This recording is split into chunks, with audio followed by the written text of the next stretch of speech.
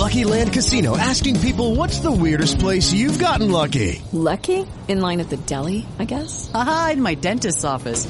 More than once, actually. Do I have to say? Yes, you do. In the car before my kids' PTA meeting. Really? Yes. Excuse me, what's the weirdest place you've gotten lucky? I never win and tell. Well, there you have it. You can get lucky anywhere, playing at LuckyLandSlots.com. Play for free right now. Are you feeling lucky? No purchase necessary. Void where prohibited by law. 18+. Terms and conditions apply. See website for details. Hey, thanks for inviting me into your home, your long-haul truck, your taxi, RV, camper, that greasy spoon just off the interstate, and your cabin in the woods. Welcome to Coast AM, and we're coming to you live from Toronto, Canada, and Coast's Toronto affiliate Talk Radio AM 640. My name's Richard Serrett. Thanks for your fine company. Last we spoke, in mid-March, I was in Las Vegas. It was the end of a 2-week trek for me across the Pacific Northwest, down the coast of California to L.A., and then finally on to Las Vegas. And it was in the great Pacific Northwest, Washington and Oregon, where I met both of tonight's guests. Both are multidisciplinarians. You might call them polymaths.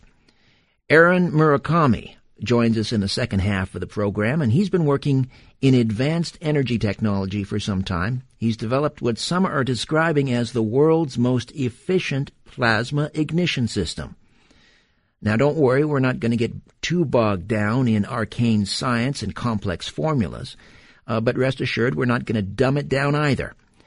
But what I discovered is that Spokane, Washington, turns out to be a hotbed of inventors, innovators, people like Aaron, who are challenging the orthodox scientific community and their unbending views on things like Lenz's law and the laws of thermodynamics.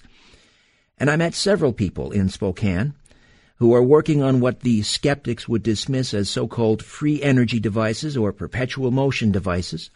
But Aaron Murakami is here to put that idea to bed once and for all. He maintains there's nothing woo-woo at all about his plasma ignition system, for example. Paul Babcock, who I also met in Spokane. He has a motor that runs on energy produced by magnets. It's not about suspending the laws of physics. It's about expanding our notion of what those laws really mean. Now, when we're talking about Aaron Murakami's plasma ignition system, what's the windfall? How about huge energy savings? How about energy security? How about a much cleaner environment? So why is it so difficult to get these devices to market? Well, I'll leave that as a rhetorical question for the time being.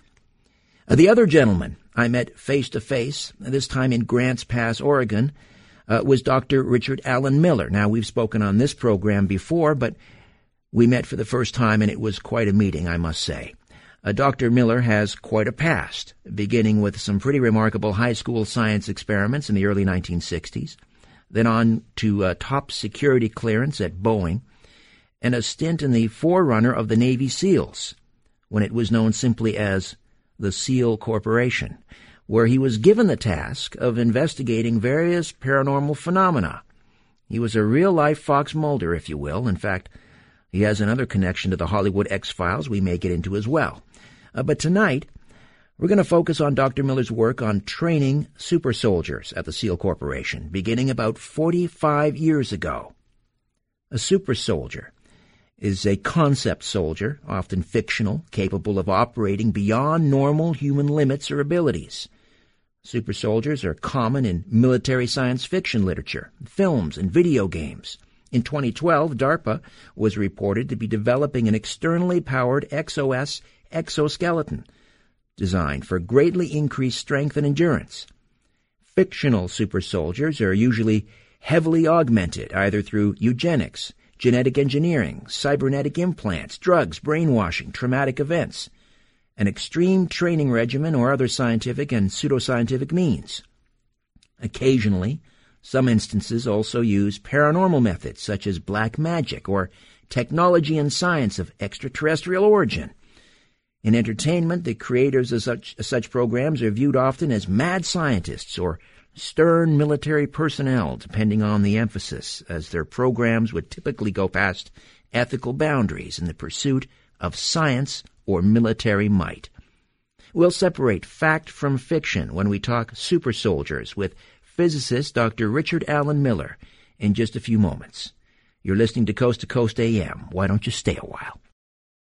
Author, researcher Dr. Richard Alan Miller reveals a depth of knowledge and experience in alternative agriculture, physics, and metaphysics. He began working in the secret world of Navy Intel, SIL Corporation, and then MRU in the late 1960s, and now has amazing experiences and conclusions to share. His writings reveal a depth of knowledge and experience in three major fields: alternative agriculture, physics, and metaphysics. Before many leading-edge concepts became trendy topics, Miller was and is in the international front lines of research, experimentation, and documentation.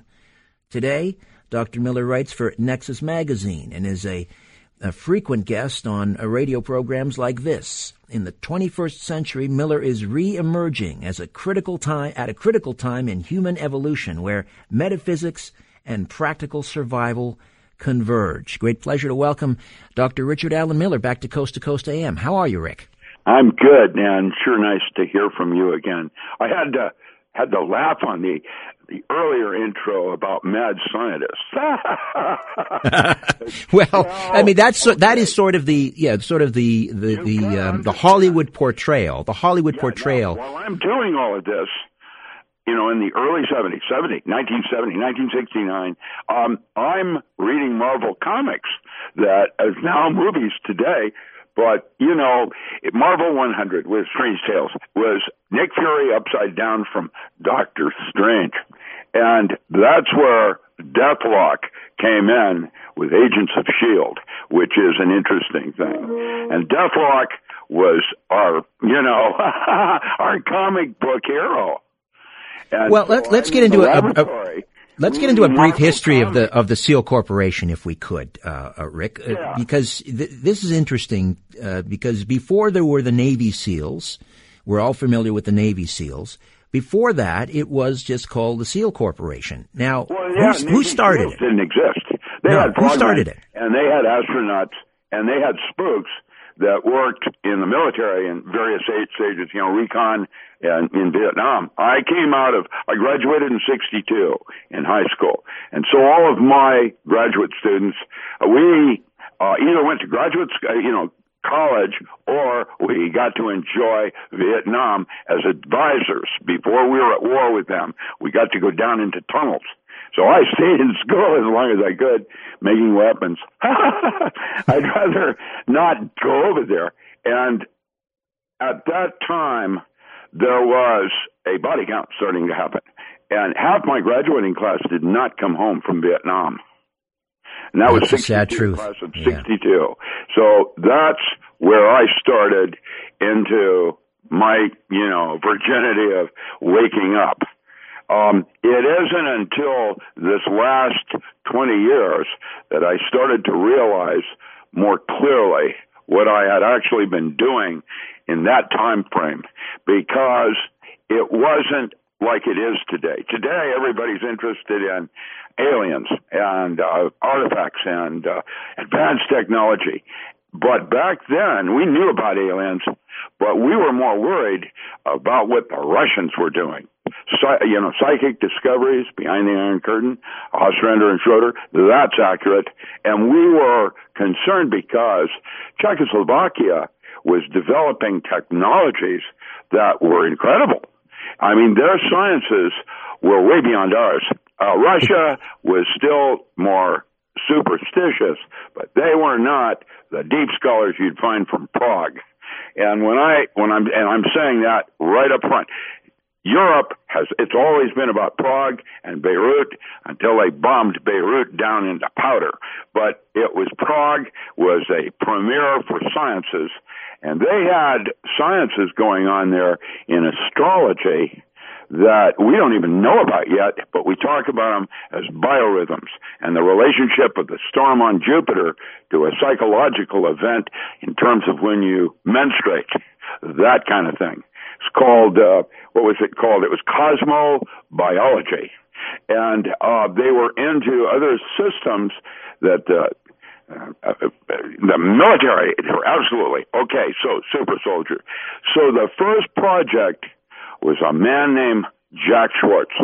Schwartz was out of Portland and was an individual from, I think, Netherlands that could stick a needle through his arm and stop the bleeding at will. And if you don't think the military didn't want to know how that worked, they wanted to, how can you do that? So you witnessed that. You witnessed this Schwartz. You witnessed this Schwartz character shoving needles through his arm, and needles, not little needles. Your Iceman, for example, the paranormal we studied on that was Sherpas that could walk up Mount Rainier barefoot. The military want to know how that works.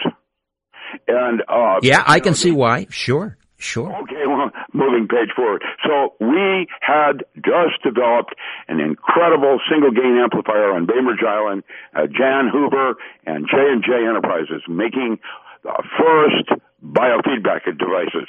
Later, they set them up on the fourth floor in anesthesiology at the University of Washington, and then that laboratory was duplicated over in the Menninger Foundation in Topeka, Kansas, which is where the studies actually took place. I worked with a guy named Elmer Green and found that Schwartz was able to go into certain specific altered states of consciousness that allowed him to do things with his parasympathetic nervous system. At that time, Andrea Puharich was working at Stanford Research Institute and had written the book Beyond Telepathy and how to reprogram parasympathetic nervous system processes. And now we had a device that could do heart rate, pulse, respiration, brainwaves, and we could start to train our troops to be able to control specific autonomic functions like allergies and your response to histamines. And if, it'd be kind of awkward to go sneaking down into Iraq and then sneeze because of the pollen. Absolutely. Let me just well, I'm using that as a metaphor. Understood. Let me just back you up here for a second, because before we get into the training of super soldiers, I just want to revisit a little bit. That term was not used back then. That is a brand new term. Back then, it was enhancement, and they didn't even call it super soldiers at that time because I was training other people besides divers. All right, but I want to go back and revisit some of the paranormal investigations at SEAL Corporation before we get into training super soldiers and enhancement and so forth, because you were sort of charged with this assignment of investigating. I mentioned you were sort of like the real Fox Mulder, and you were supposed to investigate various, the variables surrounding things like ESP and telekinesis, right, and try to separate the wheat from the chaff. Let's talk about, for example. Here we go. So yeah. I'm pulled up right now, report number 10 that was done. I'm gonna read a little bit of it to you. There are 12 basic reports over a 3-year period that we did in terms of called the SEAL reports. That will be a book that I will publish that will give you a snapshot of exactly what we did in each. So there'll be 12 chapters with detail. There was paranormal things going on everywhere, and they wanted all of it, not just super soldier things. For example, there are shamans up in Mount Vernon, Washington, that could walk on fire, kind of like Down and Out in Beverly Hills, only the real deal. And how do they do that? And so I was charged with setting up what we call brainstorming. This is a think tank. It was called Oak.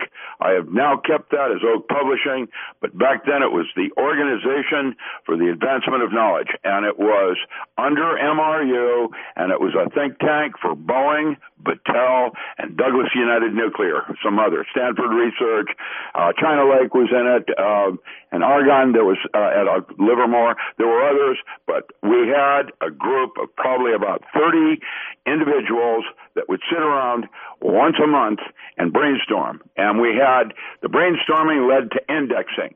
And we had an ESP project, and we had a psychotronic project, and then we had projects under devices, and then production. That would be papers and bioengineering, things that, psychotronics in plants. That was Baxter, and Cleve Baxter was talking about the secret life of plants back then, and they wanted to know, is that really true or not?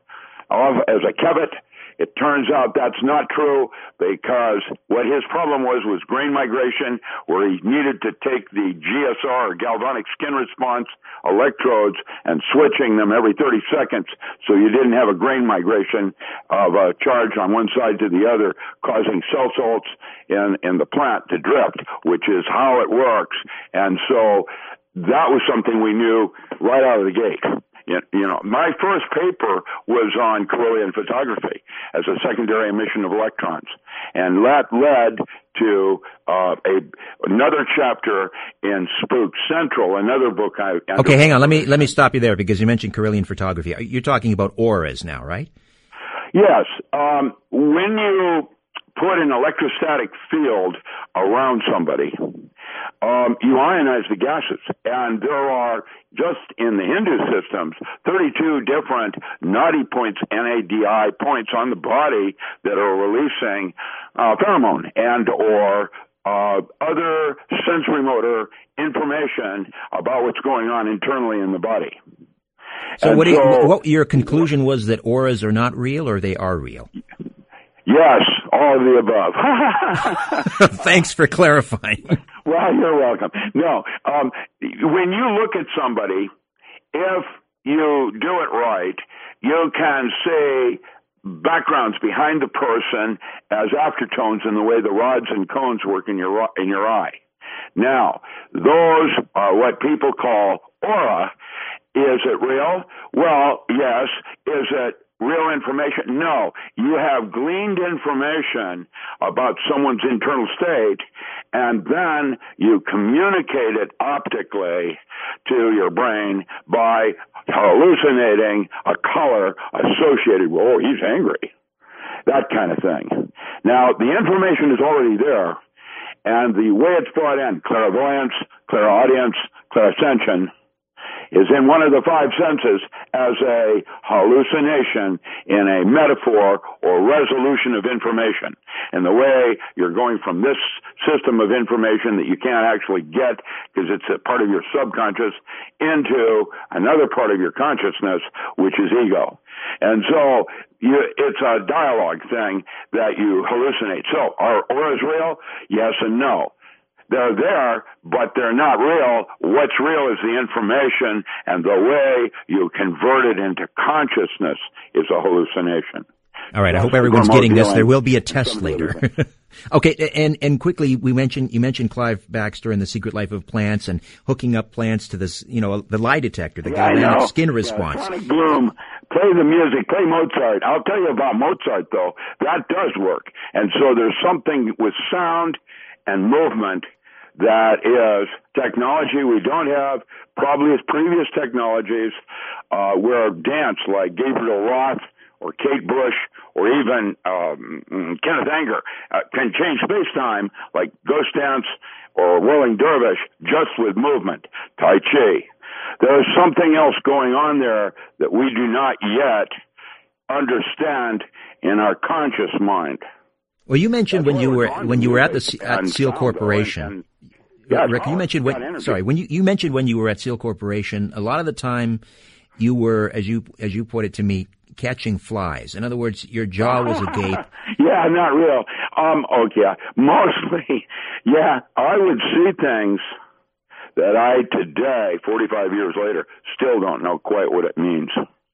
Well, one of the cases you mentioned, a real strange one, had to do with ketamine, which is well, explain what ketamine is, and then explain this case. Transmitter. It's a part of the brain. It's the highest one, by the way, according to Leary's neurologic circuits.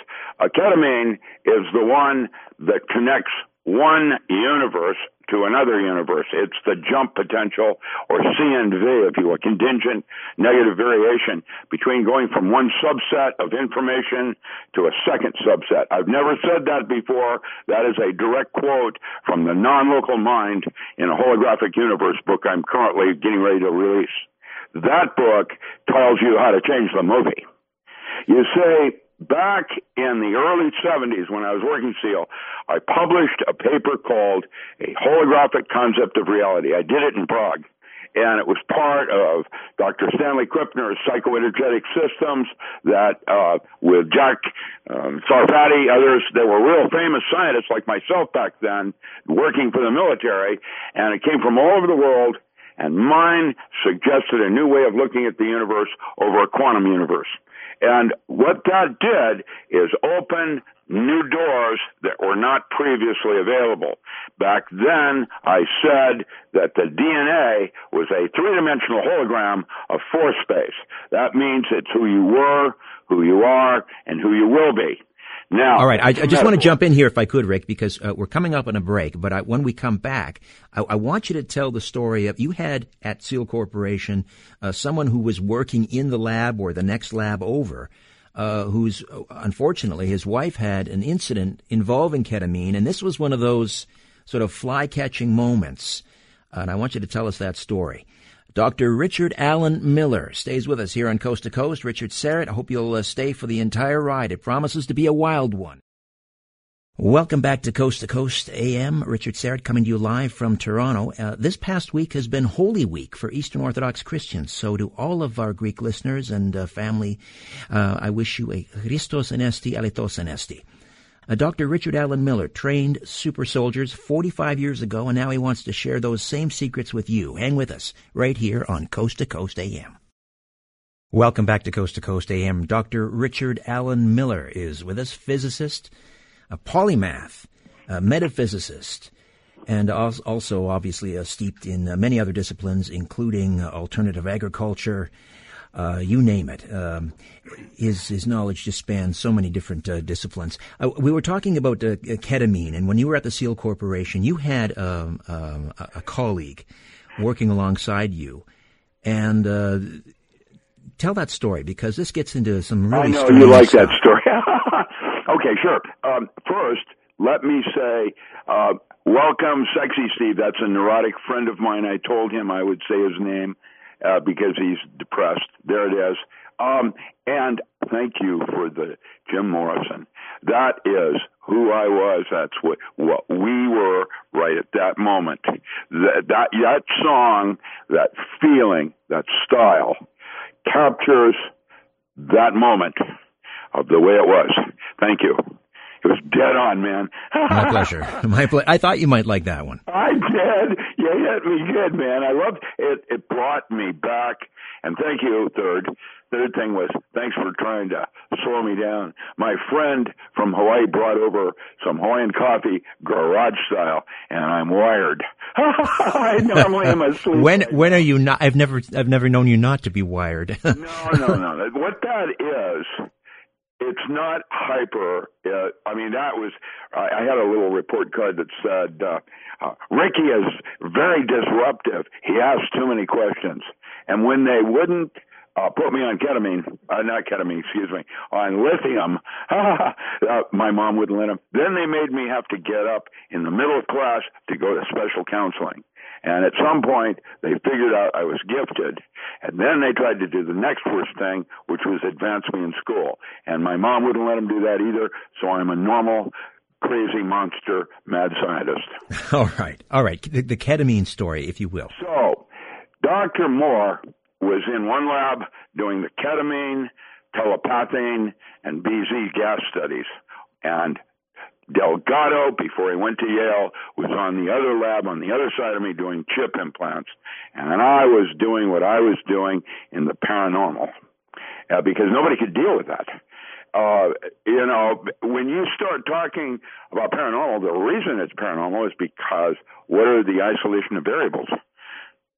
How do you approach something like that? Like extrasensory perception is not about space-time. That means you need a different model of a universe that doesn't require space or time as your primary measurements to understand how it works.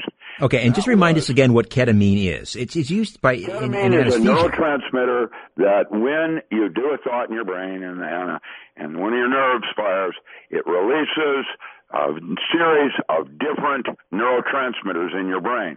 And this is moving that information from this place to that place. And there are generally basically 8 different neural brain transmitters that move the information from here to there. But it's also a synthetic drug, is it not? I mean, there are a lot of Hollywood celebrities that have been sort of caught up and used ketamine. Yeah, okay. So what happened in the studies were that when it's used, it was a local anesthesia for children. That's what ketamine was originally developed for. Procaine, hydrochloride, other things like that they were doing. They were looking at ketamine as a local anesthesia where they shoot it into the muscle and then be able to work on a child. And what it was done intravenously, some paranormal phenomena started happening, which was associated with close encounters. And they wanted to know what that was all about. And so the studies in that area were going around close encounters. Now, Marcia Moore was married to Dr. Moore, and she belonged to, she had written a book with Llewellyn on astrology, Marcia Moore, and Llewellyn Publishing, and then was part of a UFO group up out of Arlington, Washington, with Wayne Aho and George Adamski, the originals that talked about the UFO over Mount Rainier.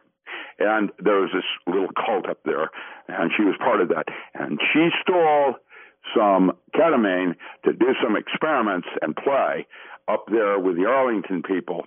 And when they called me in, it was because they had found her severed head in the Florida Everglades 2 hours before she was dead in Seattle. How does that work? Yeah, that's the fly-catching moment. That's when they brought in A-Team, and that's one of those mouth-open things, catching flies that we talked about earlier. But how would they verify something like that? How would they verify something like that? That they found her, this is gruesome, admittedly, but back then they were doing dental and retina and some other kinds of things, and they found this whole head and identified it in forensics as Marcia Moore, and that's when they called, and she was still alive in Seattle. Bilocation. We're going to talk about bilocation if you'd like, and the concepts of what that means with time and timelines and things of that nature. But right now, ketamine seemed to be a neurotransmitter that could open up some of those kinds of doors. We're talking time dilation here. Yes. We're talking about a lot of different possibilities of how you might approach isolating what is actually happening here. And so you were brought into... made assumption the way you discussed your point. Now, the point is, that's what my brainstorming was about. And let me tell you, we're kicking it around. We're all reading comic books, Deathlock, that kind of thing. And we're out there in the urge. I had a metaphysical bookstore just so I could have health research books, at stacks of them with Wilhelm Reich, Bulwer Lytton, so I could get knowledgeable quickly on how to look at phenomena that had never been described before, but there it is. What is going on? I don't know. And you mentioned the close encounters with when people take ketamine intravenously. Close Encounter was written about by Negadev and other writers at that time. Negadev, he wrote on the stick aliens that are right behind you on your right or left shoulder. You can't quite see them because they're in 2 dimension, but you feel them. You sense them. They're there. Just like when you get the chill going up and down your body, that is N-N-dimethyltryptamine. Marcia Moore's head was identified as Marcia Moore when they called the Seattle Police Department, and that's when they confirmed, but she's still here. She's alive. Are you sure that's her head? That's when military called in A-Team to figure out what's going on, and we took over. And what I tell you is, I still don't know. I have theories, but I don't know how that works. All right, let's get into super soldiers, and I want to start with the basics here, and that is controlling the autonomic nervous system. The first protocol, not the third, which was biofeedback, controlling heart rate and brainwaves. The first protocol was extrasensory perception, thinking with the gut, working with instinct, which was outside space-time. That was the first thing we did. Was we developed a screening questionnaire, a subjective screening questionnaire that would, just you answering honestly with yourself would determine whether or not you're in the top 2% I want to train. And we sent that out to 280,000 plebes. And they took the test. We were left with a body of individuals. And from that, I selected individuals that I then began further training. And that led to the first book, which was Extrasensory Perception Through Forms of Self-Hypnosis. There is an altered state of consciousness that is not over there or not over there, but right there. That place, in this state of consciousness, your ability in guessing is 400 times where you are at this present moment with your conscious state. I think it's pretty obvious why you would want a soldier to have great intuition. No, which way to run, not to think about it, because the upper brain, your brain, the one associated with the mind, is there to make all your beliefs true. I wouldn't have seen it if I hadn't believed it. That's the place where the structuring of water starts to enter into psyche, into the matter, and changing reality. We can talk about this later if you'd like. The models are starting to come very clear to me.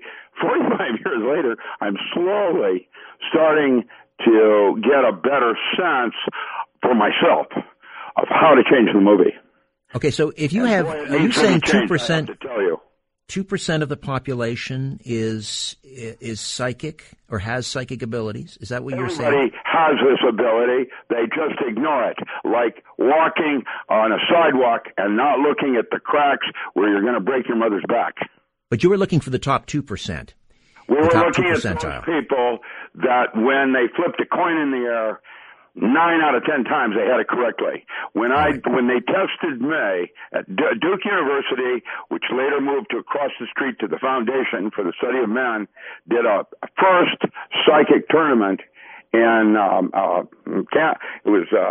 Minneapolis and St. Paul with Llewellyn at Gnosticon Conference. They came in, they brought Gene Dixon, Sybil Leek, the usual suspects, James Urtak, John Pirkos, others, and they tested all of them doing standard Rind test form protocols. And most, like out of your average was 5 out of 20 because there were 4 variables, and so it was 5 times out of 20 is normal. Psychics were running somewhere between 7 and 12, mostly around 9 and 11.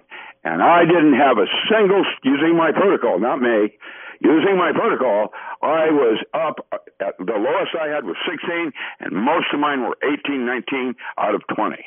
That means I was scaring even the psychics because of how accurate that place is as an altered state. And you can train anybody to go there. And the first 2 that win the lottery go on the back end of my book as an advertisement, because to win a lottery using this technique is impossible.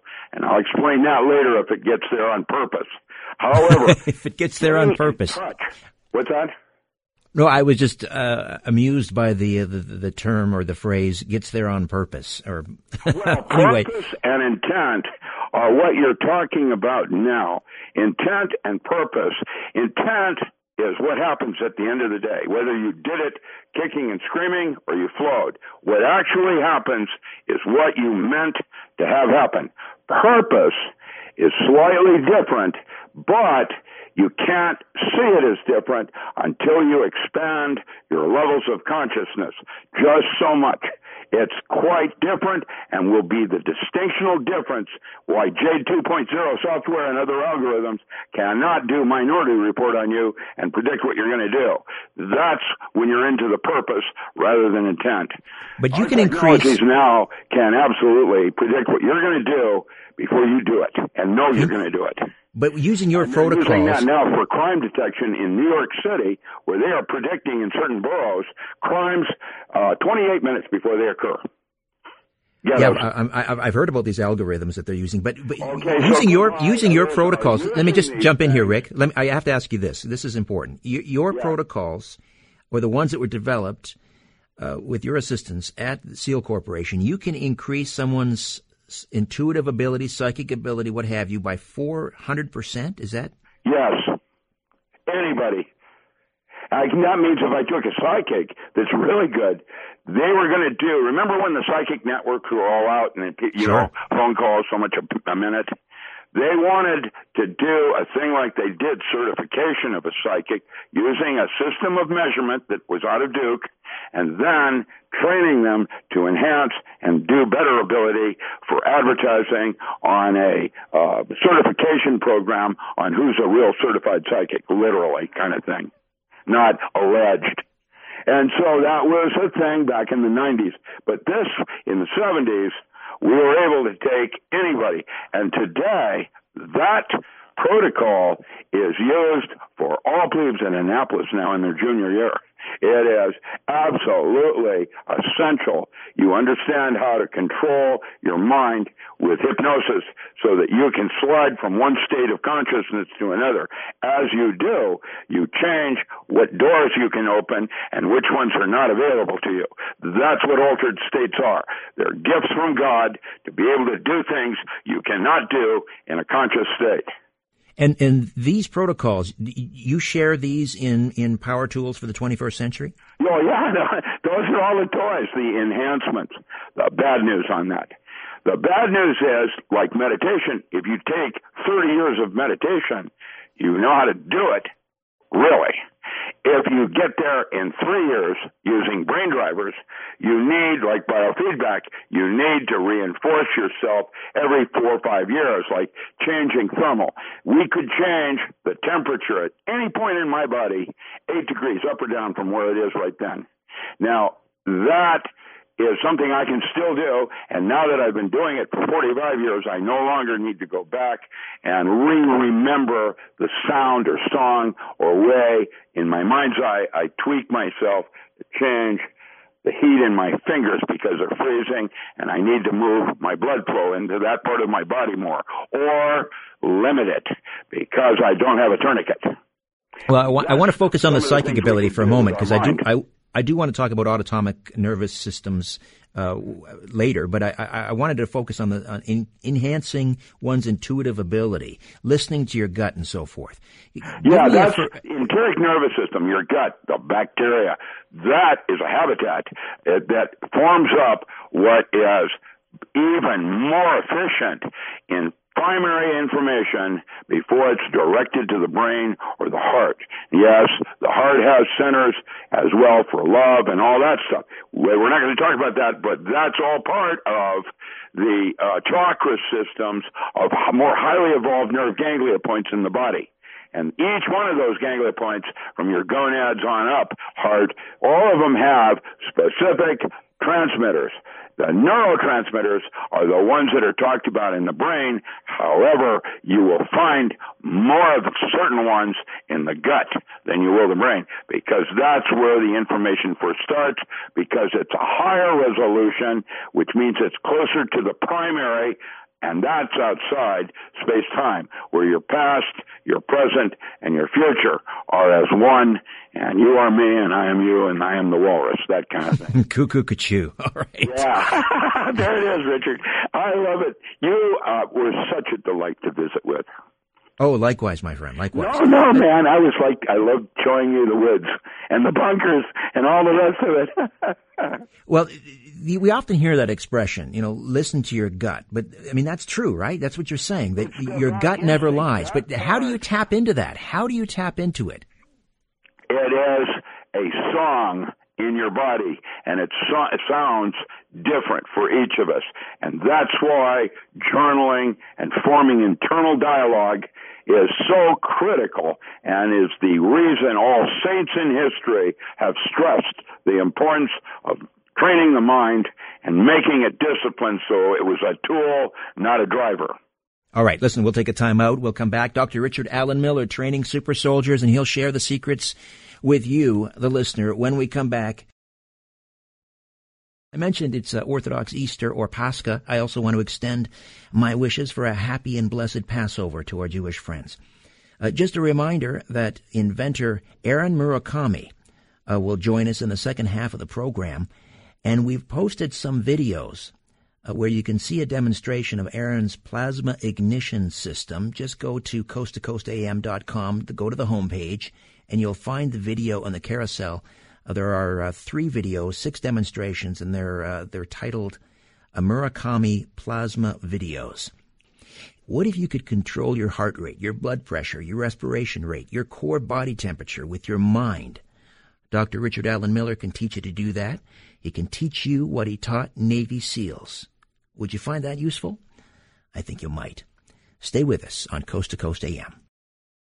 Dr. Richard Allen Miller stays with us, the author of ESP, Induction Through Forms of Self-Hypnosis, Native Plants of Commercial Importance, Power Tools for the 21st Century, which we're touching on right now, the Encyclopedia of Alternative Agriculture, the Magical and Ritual Use of Aphrodisiacs, the Magical and Ritual Use of Herbs, the Magical and Ritual Use of Perfumes, the Modern Alchemist, the Potential of Herbs as a Cash Crop, Workbook 1, Power Tools for the 21st Century, Workbook 2, Can You Live Off the Grid for 30 Days? So back to Power Tools and Super Soldiers. Now, I mentioned this to you, Rick, I think a couple of weeks ago. I recently interviewed on my other program a gentleman out of Holland by the name of Wim Hof, a.k.a. the Iceman, and he's someone who is able to control his core body temperature. He's run marathons in the Arctic Circle in barefoot, nothing but shorts. He can survive extreme temperatures, heat, cold, oxygen deprivation. So he's basically doing now what you were on about 45 years ago. Yeah, that's about right. That's actually correct. And there were and have been Sherpas even back then that were walking up Mount Rainier barefoot. That's why we studied them. By the way, I need to put a small caveat in.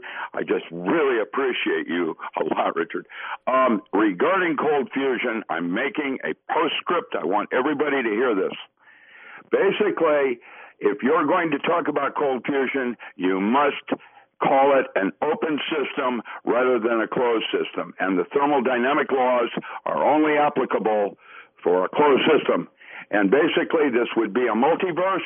You then would use a Helon model and discuss what information is, and then go to knot theory, not string theory or quantum foam, but using knot theory, and especially Lewis Kaufman's work, and then, of course, Benditti. And all right, we're going to touch on that, actually, closed systems and open systems, with Aaron Murakami a little later. In my new book, that's called Rock the Casimir, or Adventures in Time Travel. Rock the Casimir, with apologies to the Clash. Thank you for that. It's about topology and Roger Penrose and the geometric universe. It is about geometry as a more primitive form of information and the way neurotransmitters lay out and open and lock certain doors in the way they pass information as a metaphor. All right. Now, I want to talk about the protocols for controlling. I mean, how does Wim Hof do it? How do you do it? How does one control autonomic nervous functions like heart rate, respiration, core body temperature, all of these things? Give us some, for instance. You hear blood rushing through your eardrum, you hear a high-pitched whistle that may or not be insects. These are the sounds in your body that you have chosen to ignore, like that stone on the ground. You're looking at the plant, but you're not looking at the rocks. You're not looking at the soil, you're looking at the plants. You're looking at different layers of information, and you discriminate. It isn't about seeing, it's about filtering. And when you realize that that's what your senses are, they're not senses at all, they're filters. Now you can understand that there's other things going on that you have put below a certain level of consciousness as unimportant and not necessary for your immediate intent or, moment. And those are there. They're being registered. They're part of a whole vast system of structured water memory systems that you have access to. And what you're doing is you're ignoring that sound, what you might call tinnitus or the shabad. It's talked about in the appendiciad. So there are sounds in your body that you're listening to, and once you focus on that, it's different for each person. Once you can catch that sound, now you can manipulate certain autonomic functions like histamine response to allergies, so you're not allergic anymore, so that you're not this anymore. You can put basically, like allergies, is your body over-responding to a stimulus. That's all it is. And what you want to do is slow that release of histamines down like you would a snake bite. And you can do that with a tourniquet around your neck. I don't recommend that one. That's kind of weird. But what you can do is slow the blood flow, that whistle in your ear that we were talking about, down so you can hear it slowly going down in frequency, and now you're going into delta sleep. That is how it works. It sounds. I got so good back then, before I started training others. I had to do it to myself, right? So I got to the point where I could, with a electromyograph, they would put it on my arm so I could flinch a nostril, because I couldn't speak, when they would ask me a question when I was in delta state, somewhere around maybe 5.5 cycles. I was down past dream states. I was down into deep sleep, and yet I was conscious and able to answer questions auditorily coming to me while I'm sound asleep. Well, the benefits for a soldier obviously are obvious. If they fall into, let's say, icy waters. I was at sea for 2 days in the Bering Sea when the sub missed its pickup, and it saved my life. You were in the icy water for 2 days. Mandrake the magician, and I went right straight down in to stasis, and when they found me, I was blue, but I'm still here. It saved my life. Exposure. All right, let's say for someone who's not likely to fall into icy waters, let's say, for example, someone has Parkinson's, and can you train that person to modulate or their dopamine levels in order to control symptoms, for example? They're using ibogaine and other kinds of new drugs that will unlock certain parts of the way the brain functions, which is not site selective like for opiates. Like, for example, gambling and spousal abuse. Those are considered addictive, and yet they don't have site selections. And now the French are suggesting that it's a PGO wave in the occipital region of the cerebral cortex, that once you can focus on the directional alpha shift, you can actually change habits, behaviors, and addictions, including spousal abuse and gambling. That means that all of these phenomena, pedophile, drug addict, is a learned behavior in the way children are watching their parents and how they did it. Wow. Okay. That's parasympathetic. And what you want to do is regenerate that. And there are reboot drugs now that they're discovering. Ibogaine is now being studied at 11 different universities. I watched them take a 16-year IV user off of Amsterdam Park in a 30-hour nightmare of it had to be a clinical section. They can't just do it. It doesn't work like that. And what happened is at the end of the 30 hours, that kid had no withdrawal, and when he lit up in his outtake debriefing, was lighting up a cigarette, he looked at it, put it down, because he doesn't smoke anymore either. Those are the little rituals that we do every morning when we flush the toilet, and we have to put toothpaste on the toothbrush before the toilet clears. These little games we play. This way I'm going to walk out this way because this way I'll get laid, and if I walked out that way I won't. Those games are what set up our behavior patterns and who we are and our addictions. And it takes 3 months of active participation, that's what Crowley said, 3 periods of the moon, to change a habit. You have to be proactive in changing those sounds. And that's, reminding yourself with a refrigerator note saying you're fat. Got this little note there reminding you're trying to keep it together. And those are the mindful part of training the mind and the body to function as a tool. And that's why I would be called an avatar. I'm not here. I'm habiting a mechanical golem, if you will, kind of thing. It's not a golem, but you get the idea. It's not me. It's a shell I use, and it has ways of communicating to me if I'm misabusing it, which I am all the time.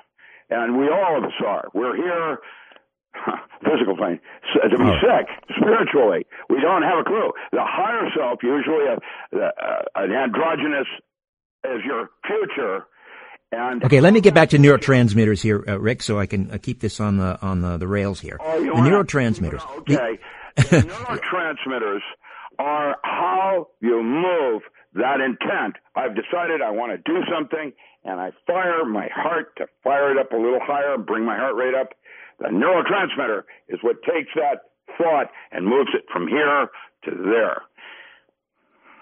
How about, for example, endorphins? Can you regulate the flow of endorphins so that you would be impervious to pain? Endorphins, not endorphins. Yes, endorphins, and that they are the opiate sites of dopamine and pleasure. There's other sites for other things. The chill, for example, that thing that goes up your body, that neurotransmitter is N-dimethyltryptamine and is the neurotransmitter that gives you a sense of God. That's why Rick Strassman calls it the spirit molecule. That is how God most likely communicates to us, is using that neurotransmitter. It's not as high up as ketamine. It's down a little bit. It's on a more primal level, but it's up past the first four, which is archetypal. And that's where you and I are the same, which means if I know how this works, you automatically have that in your database because we are the length, girth, and width of the walrus. Cuckoo, cuckoo. And that's right. How it works. All right. You good to take some calls, Dr. Miller? Yes, right. Oh, yes, fine, sure. I love mentioning. There's a reason I do, because the random call has a purpose for where the end of this information dialogue is going to your higher self. That's how it works. Let's go to the higher self of James from Kingman, Arizona, west of the Rockies. Good morning. Welcome to Coast AM, Jim. Thank you. Right on, brother. Can I mention two things? I was first, doctor. I was wondering if back in the 70s in grade school, we used to go to Virginia Beach and Myrtle Beach, and I liked to spend some time at Edgar Casey's ARE, and in this ESP enhancement class, they had this envelope test, and I used to just, I'd pick up my pen and sketch so fast before I could think, and I'd get mad if I thought, and I threw my pen down. I asked for more paper, and they asked me what I was doing, so I showed them, and then I showed them I'd trace my sketch back. I told them it was a subconscious sketch. Then I'd trace it back, and then I'd just draw a picture out of it. Anyway, the picture and what you drew is how your specific future timeline is trying to talk to your present and changing who you are in the past. Like, let me give you the example from me. When I did it, it wasn't Navy SEALs. It was called SEAL Corporation. And today, it's now got a big modern urban myth about SEAL units and how they are supermen. But in fact, when I was doing it, that didn't even exist. And that's how your artwork is not so much for the public, but is a way of your dialoguing with yourself. Can I mention something else? Go ahead, Jim. Keep a diary. Okay. You must, on your feelings, when you do that. It will be in the feelings, not the object. It will be in the feelings that your higher self will be communicating to you in the present, your future. All right, Jim had a follow-up. Go ahead, Jim. Okay, there was one time I got in the neck is a king cobra venom, and I lost, I was hooked up in intensive care. And this is down in Phoenix. Anyway, Wait a second. Did you just say a king cobra bit you in the neck? It's an extinct type of scorpion with king cobra venom, and they don't know how it got there. The Edgar Casey Foundation is in Phoenix right now with Mike Mandeville, my roommate back in 1970. He runs. All right, but I got to hear more about this king cobra bite. Okay, well, anyway, the doctor didn't know what it was. He came back 11 hours later, but I had left my body 11 times. It was the only way I could survive. But each time I came back into my body, when I drifted too far, my brain waves, whenever they came back on, they were not just 4 waves, but there were 2 sets of 4. First, they were completely parallel, and then they settled into 2 sets of 4, alpha, beta, delta, and theta, and then they merged into one single set. I just thought maybe you might like to know that. I watched it 11 times in that experience. And then anyway, they came up from the University of... How about Eben Alexander? Hang on, Jim. Let Dr. Miller respond. Okay, Jim, let Dr. Miller respond. Go ahead. Yeah, how about check out Eben Alexander's Proof of Heaven? There is a surgeon that died and had a near-death experience like you're talking about, and we'll discuss the concept of brainwaves. What you're doing is resetting certain timelines. That's basically, and that is called a P300 wave. And it's done with a functional MRI. There's only one, I think, now. Where is it? It's in Bethesda, I think. But that functional MRI will measure what's called a brain fingerprint. Your brain pattern is a fingerprint, exactly like your fingerprints on your hand. It's unique, and what you're doing is resetting the uniqueness of ego and who you are in distinguishing yourself from me. All right, Jim, thank you for the call. Doc, we are coming up on another break, but I want to start the conversation now, and we'll get into it again after the break. And that has to do with, we touched on time dilation and ketamine and so forth. But yes. Are you, when you were training soldiers, or even now in your power tools for the 21st century, are you able to train people how to alter, I think I know the answer here, but it's kind of rhetorical, alter their perception of time? Because I'm thinking as, for example, a martial artist, a boxer. Yes. That would be very useful to know. Yes. Let's start that. Sacred and profane. It is when you go closer to your true purpose, you fall into what is called timelessness, like lovemaking. It becomes timeless and is sacred, as opposed to the profane, where, are we there yet? Are we there yet? You know? We are there yet. We're coming up at the break. We'll continue this conversation on time dilation and much more with physicist Dr. Richard Alan Miller right here on Coast to Coast AM. Don't go away. You can listen to my weekly syndicated radio program, The Conspiracy Show, live on Zoomer Radio right here in Toronto, or on one of our growing list of affiliate stations across North America. Just go to strangeplanet.ca, strangeplanet.ca for more information. And you can also download the free Conspiracy Show app and listen anytime, anywhere. Dr. Richard Alan Miller, How to Time Travel, when Coast to Coast AM continues right after this. Welcome back to Coast AM. Richard Serrett coming to you from Coast's Toronto affiliate Talk Radio AM 640. Just a reminder, top of the hour, inventor Aaron Murakami will be with us to share insights into his plasma ignition system.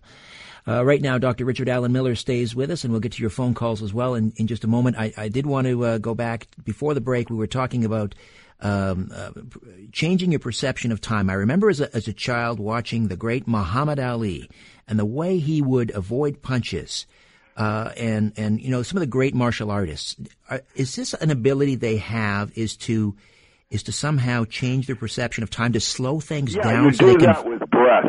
That's the first and last thing you do coming into and exiting this universe, and it's breath control.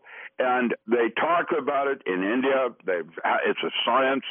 And basically, when you're in extreme danger, sometimes your consciousness will shift to a place where everything slows down, and you have all the time in the world to make decisions on how you have to twist your body. I first encountered this doing a climb on in Washington State. It was a class 4, and I was going across an ice field, and a gust of wind blew me off the cliff, and I fell over 100 feet into rocks.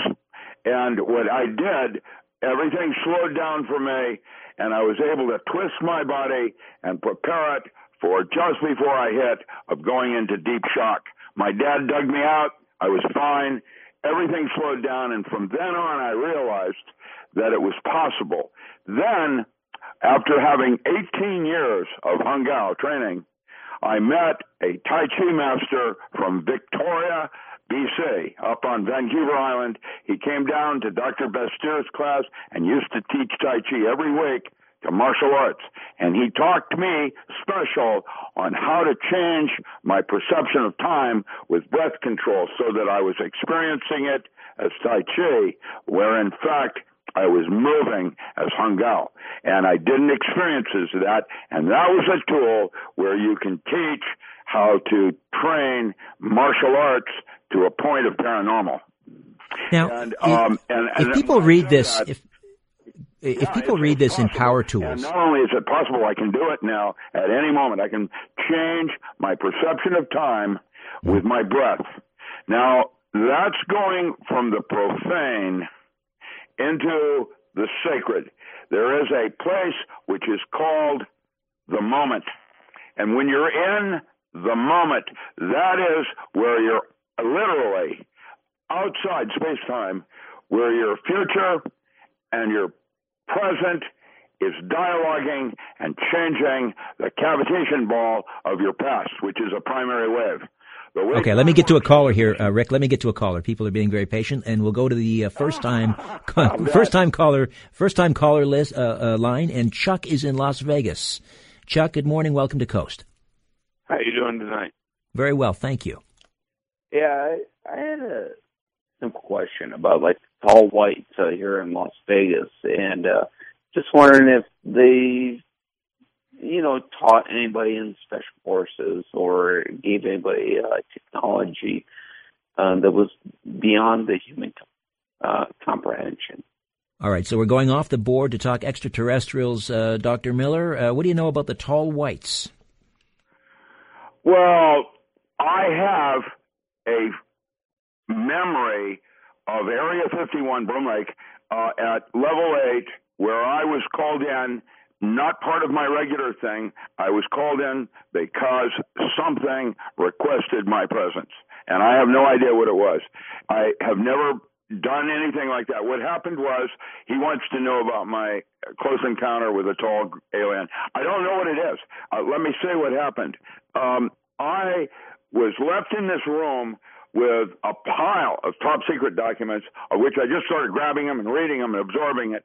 1 hour later, the door opened, and there was this entity across the room that was possibly 7.5 feet tall, and she felt feminine.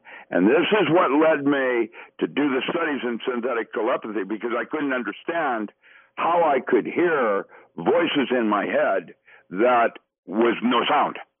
And what happened next is I remember feeling safe. I remember that she had a specific thing she needed to do with me. I had no idea what it was.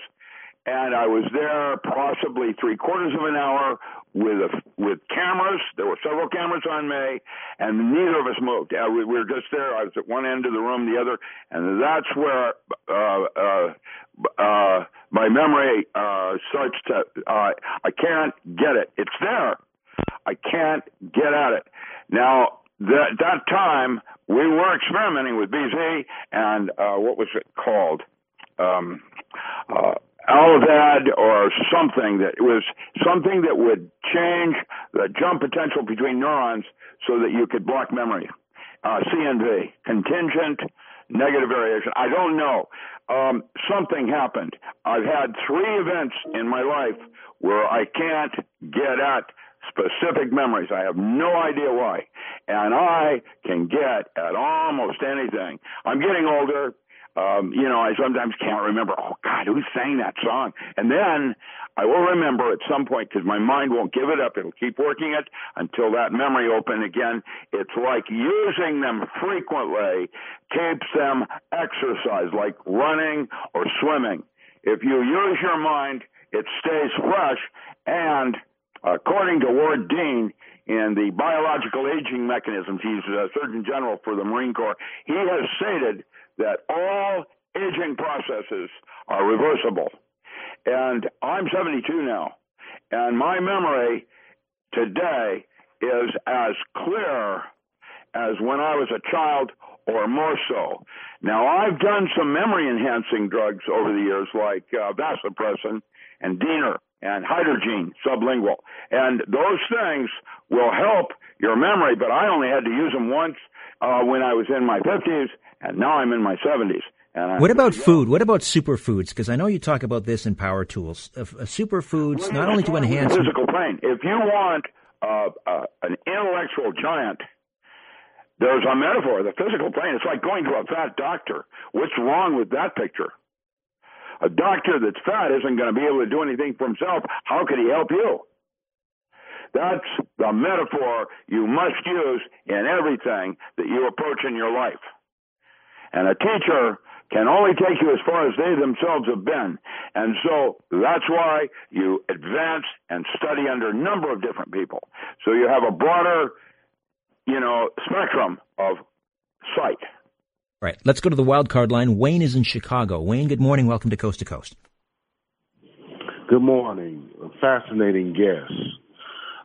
Richard, that is very peculiar, funny that you brought up Muhammad Ali, because I just learned how to tweet not too long ago, and I was tweeting to him and telling him that the thing that fascinated me the most about him was his ability to slip punches, just like you were. There you go. That's very synchronicity. Fascinating that you said that. But well, anyway, I'm guessing Dr. Miller isn't surprised. I'm sorry? I'm saying that you're probably not surprised by that interesting little synchronicity that Wayne just shared with us. Muhammad Ali obviously was able to do things nobody else could do. His dance, just his movement, his dance, that in itself was way beyond anything anybody else did. The dance. I was impressed. Wayne, did you have a follow-up, a question? Yes, I was watching a show a few years ago with Dan Aykroyd. It was his show. And the show was about a government team, U.S. government team. And they would concentrate on things like coast-to-coast subject type things. Like, for instance, they tracked down a werewolf who killed a state trooper in Indiana, for instance, things like that.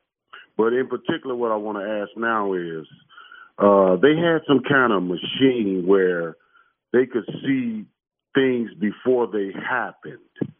And one of their colleagues was getting ready to be killed in a car. But they saw the car accident before she actually got killed, and they saved her. I want to ask your guest, do you know anything about that, what I'm talking about? Because Dan Aykroyd had it on one of his shows. Sci-Factor Chronicles. Always yeah. A radiesthesia is what that's called in extrasensory perception, where you use an external device to communicate information to consciousness, like precognition and those kinds of event horizons. Basically, you use the tarot cards, the bones, the I Ching. It was using external devices to communicate information you already had. Now, with algorithms and the terms of setting up an artificial intelligence, we now have gotten to the place of Minority Report where they can see when a crime is going to be committed before it happens. Now, that place is called Jade Point 2 software, and now there's some new things out of Clifford algebra, and of course Cliff High is using Goertzel's ARNS algebra. These are algorithm things that take chatter on the internet, distill it down for most probable, and actually can predict a crime in the boroughs of New York City 28 minutes before it occurs. They don't know who's going to do it yet. They know it's going to happen at this location. That kind of thing. All right, now, Wayne, thank you for the call. Let me just ask you something, Rick, about the book, Power Tools for the 21st Century. Now, these things that you're talking about, they must have taken you decades to perfect. If I'm reading that book, I mean, how am I going to be able to put these things into practice without, working with, an expert, someone like yourself? Well, there's today they're off the shelf. Biofeedback we had to make individual single gain amplifiers. That later became John Fluke for the Boeing company, by the way. That single gain amplifier. That means it could go down to microvolts without any kind of noise. It was a clean single gain amplifier. It was a right on target. It could measure brain waves off the scalp at 10 to the minus 6 volts. It was accurate. And didn't vary a lot with drift and other kinds of creepy stuff. And once we had that, now they're off the shelf and they have all kinds of gizmos and enhancements and things like that. Brain drivers, frequency following function, toys to enhance the quality of meditation. I was able, using brain drivers, to achieve what Persinger called bliss states, measured in yogis and people that have been meditating for 40 years. I was able to do it in 4 years using brain drivers. It wasn't as clean as a 40-year meditator, but now that I've been doing that for 40 years, I've got that part down cold. And when I say that, that's where you start, training the mind, not letting it wander, being able to bring it into a certain altered state. Now, in the ESP book, I equate 102 different physical measurements on the body related to the depth of hypnosis. Over here is tweaking, over there is paranoia, up here is over da-da-da, here's your best area for guessing. There are windows of between this state and that state.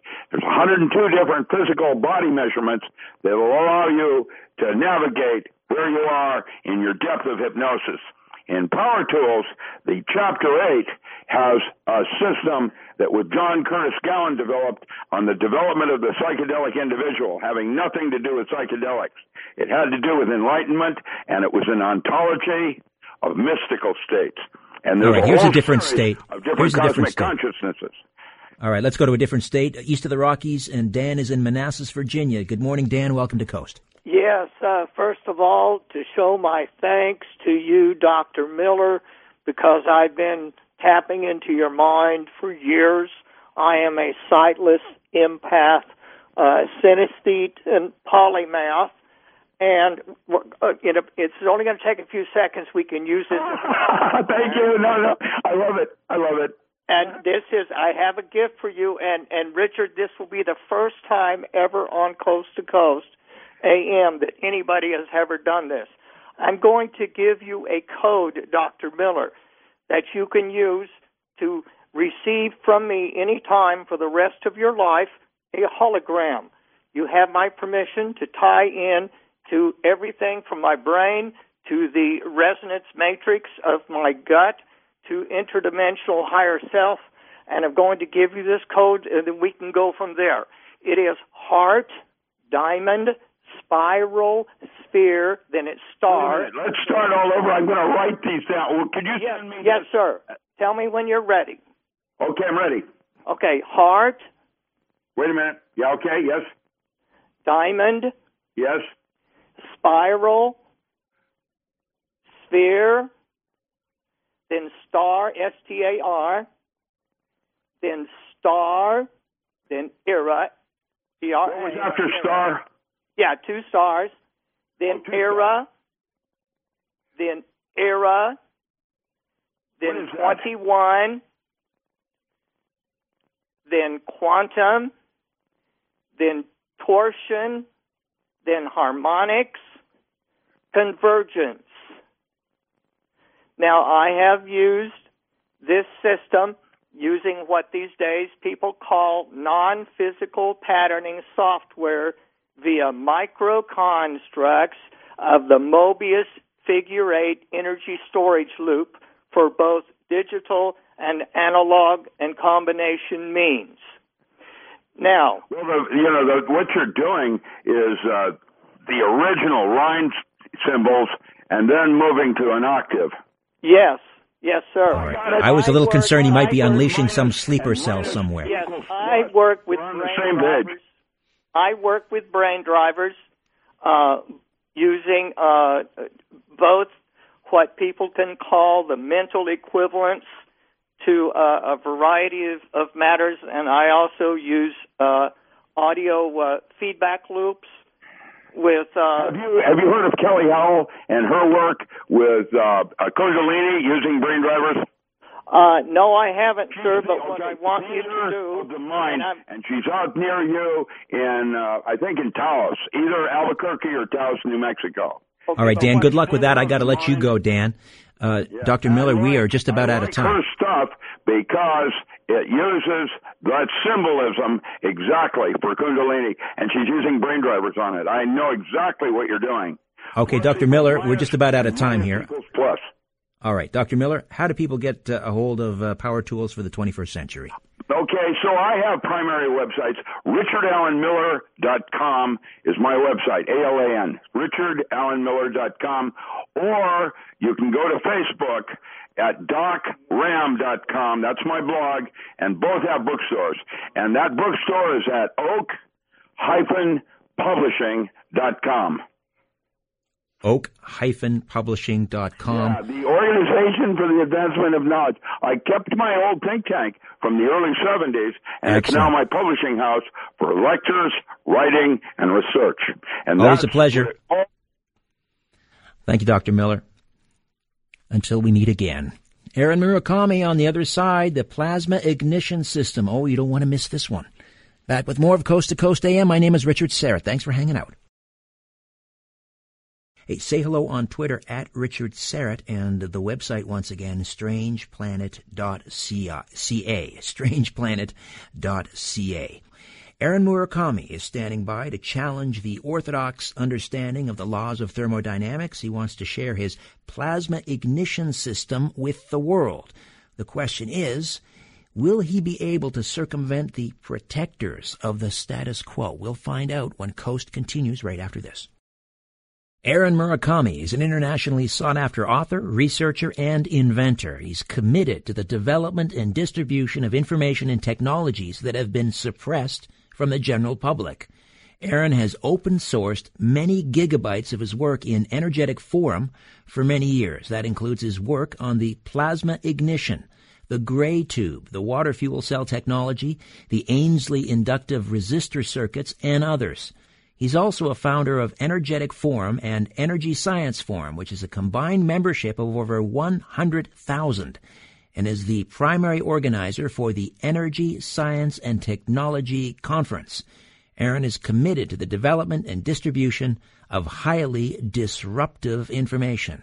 He's a former health food store owner and has spearheaded many ventures. He's a consultant to several technology groups. His books include The Quantum Key and A Course in Mind Power. His invention of the world's most efficient plasma ignition system that actually burns water in an engine has been awarded a U.S. patent. His other works include How to Build a Jet Engine, Ignition Secrets, and Water Fuel Secrets. Aaron Murakami, welcome to Coast AM. How are you? Thank you. Very well, Richard. It's an honor to be on Coast to Coast. First of all, I have to ask you about Spokane. My first visit to your fine city a couple of months ago, and less than that, you have these incredible whitewater rapids running right through town. But what is it about Spokane? Because as I discovered, and one of the reasons I went there, not only to visit you, but other people, Paul Babcock and others, there are so many inventors there in Spokane working on advanced energy devices. What is it about Spokane? I'm not really sure, but it is like one of these little vortex cities. It's a kind of a small city, but a lot of big things happen here. Here in about 7 hours, the world's largest timed road race is going to start off, known as Bloomsday. A lot of people don't know a lot about Spokane, but for some reason, this area attracts a lot of innovative researchers and developers in all kinds of different technologies, and a lot of them stay pretty low profile, so you'd never know who they are. But a lot of the people who are considered to be some of the pioneers in the modern-day Tesla science, so-called free energy technologies, just happen to be swarming all around the inland Northwest area. Now, how does a young, if I can use this term, a young Army brat who grew up in military bases in the United States and also in Japan, because you're of Japanese descent, how did you become an inventor and what some might call, a disruptive thinker? Actually, it's an Air Force brat, kind of close.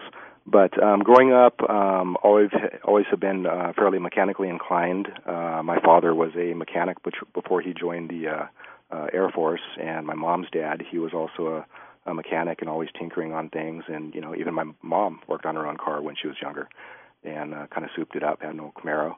And little by little, after I got out of high school, and didn't really know kind of what I wanted to do with my life, I wanted to become a software engineer, and went to school for a little bit at Wright State University when my dad was stationed at Wright-Patterson Air Force Base, and then kind of dropped out. And little by little, I kind of became unhappy with how the world operates, the so-called system, and because of some of the experiences that myself and my family went through when my dad was retiring from the Air Force, which was not too much of a happy situation. I kind of got into a little rebellious mode, and left Spokane, went back and forth to Japan quite a few times, and back around June of 95, I decided to plant my feet in Spokane and started to research energy technologies and consciousness technologies, and the internet was kind of new, and I didn't really know what direction to go, and kind of dropped it all because I didn't really know what I was looking at online. And little by little, through all these crazy synchronicities, one person right after another would introduce me to somebody who was considered, the top in the world in their own field. And little by little, learning from them and kind of seeing what the principles are that their technologies operate under, it kind of got the wheels kind of clicking. And little by little, I started to apply those parameters through how I looked at different technologies to see, how I could, make them better or bring them closer to what, some people would call, free energy technologies. I remember you telling me when we were visiting that you would be on a website over in Japan, I think it was, and you'd be checking out these so-called free energy sites and learning about them. And then only to arrive in Spokane many years later, and you would find out that the individual that was responsible for putting that website together was right there in the Spokane area. Yeah, actually I was in Spokane, and I was staying at my parents' house at the time, and I was looking online for energy and, perpetual motion, and, at that time I didn't know a resistor from a transistor, and just searching online for energy technologies, and a lot of it I could see was junk. But there was one website I kept going to over and over and over that kind of intrigued me, and I saw these little diagrams of little motors and generators and some little magnetic type setups. And I didn't really know enough to understand what it was, but there was just something about it that kept drawing me back to it. Well, after I kind of dropped everything, and several years later, it was maybe 3 or 4 years later, one of my friends, Roger Estes, who is the first and only non-Chinese person in the world to be certified as a natural-born Qigong master by the Chinese Qigong delegation. At that time, most of my time was spent with natural healing and consciousness development and that kind of thing. And we were looking at developing some LED healing devices. This is almost 20 years ago, before a lot of companies, got into that field. I worked with some of the people who actually pioneered a lot of that, and they met somebody through a mutual attorney that was working with an electronics company. And when Roger gets back, he tells me he met with somebody that had this little motor in a case that when it started running, it kept itself charged up. Instantly, that kind of blew my mind, and I just had to meet this person. And so the next day, Roger drove me out there, and I met somebody named John Bedini. And this was around 1999. And I saw a demonstration of that motor. He just turned it, and it started picking up its own speed. The funny thing about it was that it had dead batteries in it. But it sped up, and it actually charged those batteries up, turned a propeller, was blinking lights, and it was producing mechanical work. And I said, well, how can I find out about this? And he asked if I was on the Internet, and I said I was, and he gave me a website. And so as soon as I got back home, I looked up that website, and it was the website that I kept going to over and over and over several years before, And out of anywhere in the world, he just happens to live about 45 minutes from my house. There you go. That's what I'm talking about. There's something magical about Spokane. You used the term vortex. I'm wondering if it has anything to do with all the the underground water systems that run through Spokane. Yeah, I've never thought about that too much, but we do have what's considered to be probably one of the top aquifers on the planet, which was created during the Great Missoula Flood about 9 to 12,000 years ago, and but there's this is a very interesting place. For a long time I kept getting out of this place because I couldn't stand it. I didn't really know anybody. I figured maybe someday I'll come back to Spokane, maybe when I'm retired. And so when I planted my feet in June of '95, kind of went on a little, kind of went on my soul-searching mission, I guess you could say, and I kind of dropped everything for a couple years, and then little by little, turns out that everything I've ever been looking for was right here in my own backyard. And now others are coming there to be around people like yourself and yes. Bedini and Paul Babcock and others, and so it's just sort of multiplying. Before I get you to describe the plasma ignition system, I want to point out that our webmaster, Sean Ladisor, has posted some videos in the carousel at coasttocoastam.com. Just go to the homepage, and people can see your demonstration of your device on I guess there's 3 separate videos, but about 6 different demonstrations. Again, you just go to the homepage, coasttocoastam.com, and you find the slide that says Murakami Plasma Videos. And there they can find 3 videos and about 6 demonstrations in all. Maybe they can watch them during the break or after the program and get a real sense of what we're talking about. Now, explain in really simple language, Aaron, not for the Coast listeners, but for the host who struggled with grade 9 physics and grade 11 chemistry. Okay.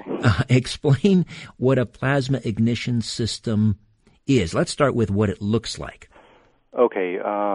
If you're familiar with what a regular spark looks like at a spark plug, kind of looks like a little high-voltage streamer, which is this little illuminated light stream like a piece of hair that goes between 2 points on a spark plug.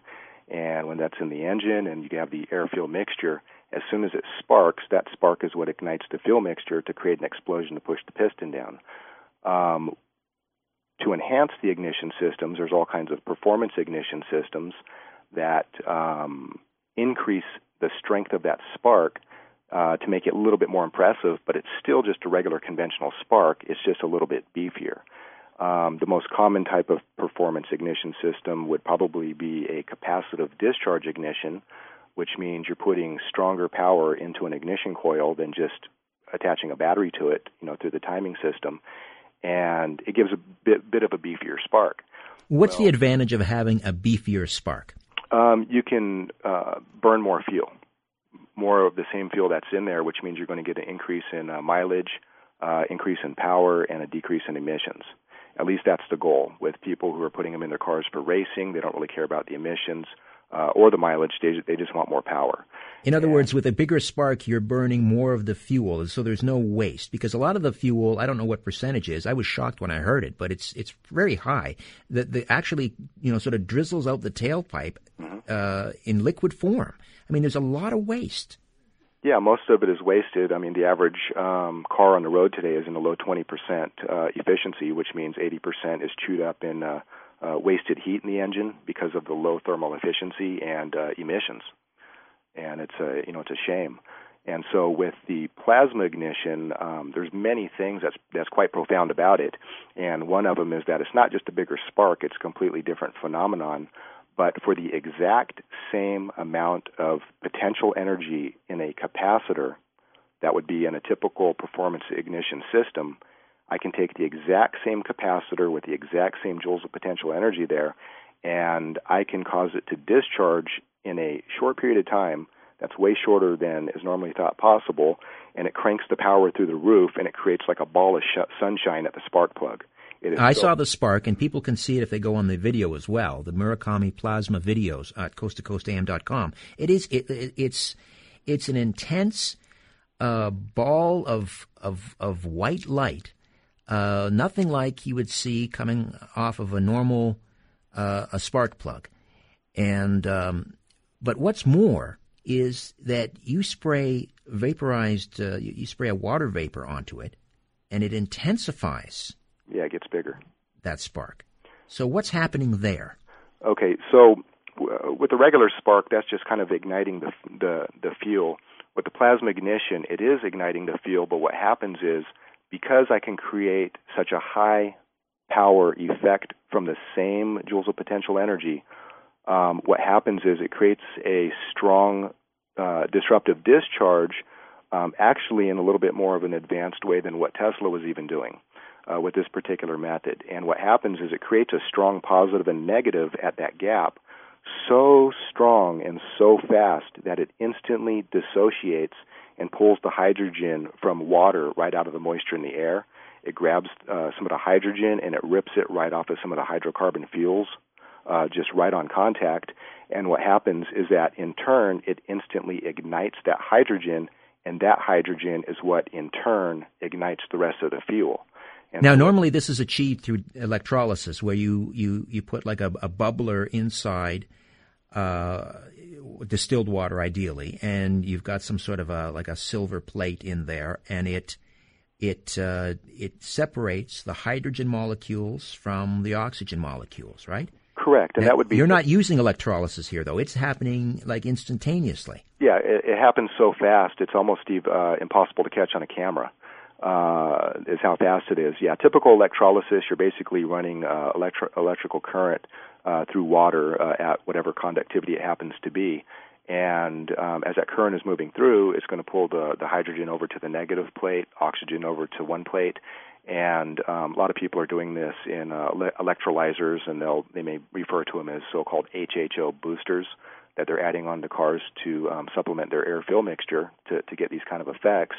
But with the plasma ignition, whether it's just the moisture in the ambient air, or it's you're adding, water vapor or the HHO, the speed of this impulse is so fast and so ferocious, it will instantly just rip it apart, ignite it right on contact, and that in turn ignites the fuel. Now, you're not actually then running the engine. You wouldn't be running the engine on water, would you? Well, see, there's two different directions you can go with this water fuel. The way most people are doing it is they're using little electrolysis cells to create a little bit of water gas through electrolysis. The old school method, like in a high school experiment, would be to separate the hydrogen and oxygen, and they keep those gases separate, and then if they are going to be reburned, then they're re-added together in different proportions to be reburned. But in most of the cells people are doing, it's known as a commonly ducted cell, and what that means is you keep all the hydrogen and the oxygen products from the electrolysis all together in one area. That gets ducted into the engine to be mixed with the air-fuel mixture in there as a supplement. And the other category is where people are looking to use 100% water, where the water fuel is not a supplement, but that is the whole fuel.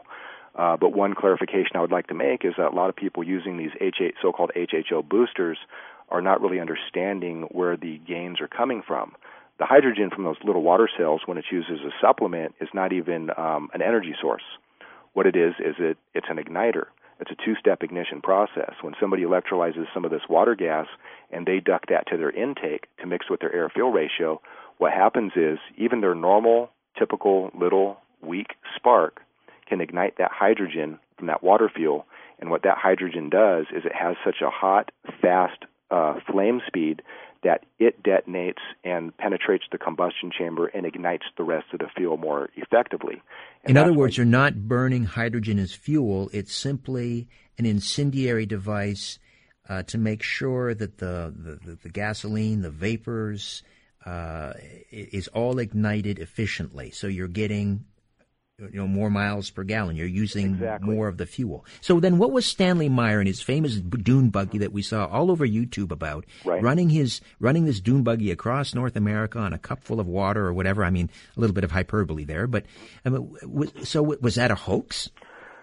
I don't believe it was. I wasn't there to witness it myself, but I have quite a few friends who I believe are very credible that were there to witness it, and also some friends who have replicated that type of technology in different applications who also knew Stan Meyer back in the early 90s. And what he was doing, there's more misinformation on Stan Meyer on the internet than probably any other type of so-called free energy technology. A lot of people are looking at magical ways to create all this crazy amounts of water gas through pulsed electrolysis circuits, but that's in fact not the primary key to what Meyer was doing. All right, let me take a time out here, Aaron. We'll pick this up on the other side, Stanley Meyer. But we'll also continue to delve into the plasma ignition system. The inventor, Aaron Murakami, joins us right here on Coast to Coast AM. Stay with us. We will get back to our conversation with inventor Aaron Murakami in just a moment, and we'll have to ask him, is it time to repeal the second law of thermodynamics? Back with more right here on Coast to Coast AM. Welcome back to Coast AM. Aaron Murakami is with us, inventor of the plasma ignition system. Before the break, Aaron, we were talking about the late Stanley Meyer and his water engine, and you said that it wasn't a hoax, but people were not understanding correctly what he was doing. He wasn't running his engine on water per se. So what was going on there? Yeah, he was basically creating a synthetic water fuel, which is basically an ammonia-based fuel based on nitrogen. And so in his early work, in his later work, he always mentions that to slow down and control the rate of the water gas burn, you have to add non-combustible gas to it, and it's always been debatable what that was. But if you look at his earliest work, he completely spells it out that nitrogen is what's necessary to control the burn rate of the hydrogen. Because as anybody knows that has experimented with some of the electrolyzed water gas, if you ignite it, it has a quick, fast pop. It detonates. And when you have a fuel that detonates, it's not suitable for an engine. It's going to hit the piston. The piston is going to hit that connecting rod, which is going to bang against the crankshaft, and it's just not made for that kind of engine. So he wasn't looking for a detonating type of gas, which is exactly what you're going to get if all you're after is electrolyzing a lot of water gas. So what he was doing was basically utilizing nitrogen in a process where that was mixing with the water fuel to slow down the burn. See, when people are looking at water coming out of a tailpipe on a hydrogen-type engine, and they're clapping at how wonderful it is that there's no emissions coming out of there, it's just water. Well, what that water is evidence that they just destroyed almost all the potential work that hydrogen could have done. And what I mean by that is that the key to the Meyer process is to prevent the formation of the water molecule. Because if you have this water gas mixed with air and you ignite that in an engine, you get the detonation, and what happens is that this hydrogen will instantly combine with the oxygen, and then it will just shrink in volume and turn back into water. Well, while it shrinks in volume, you just negated all the expansive energy from that.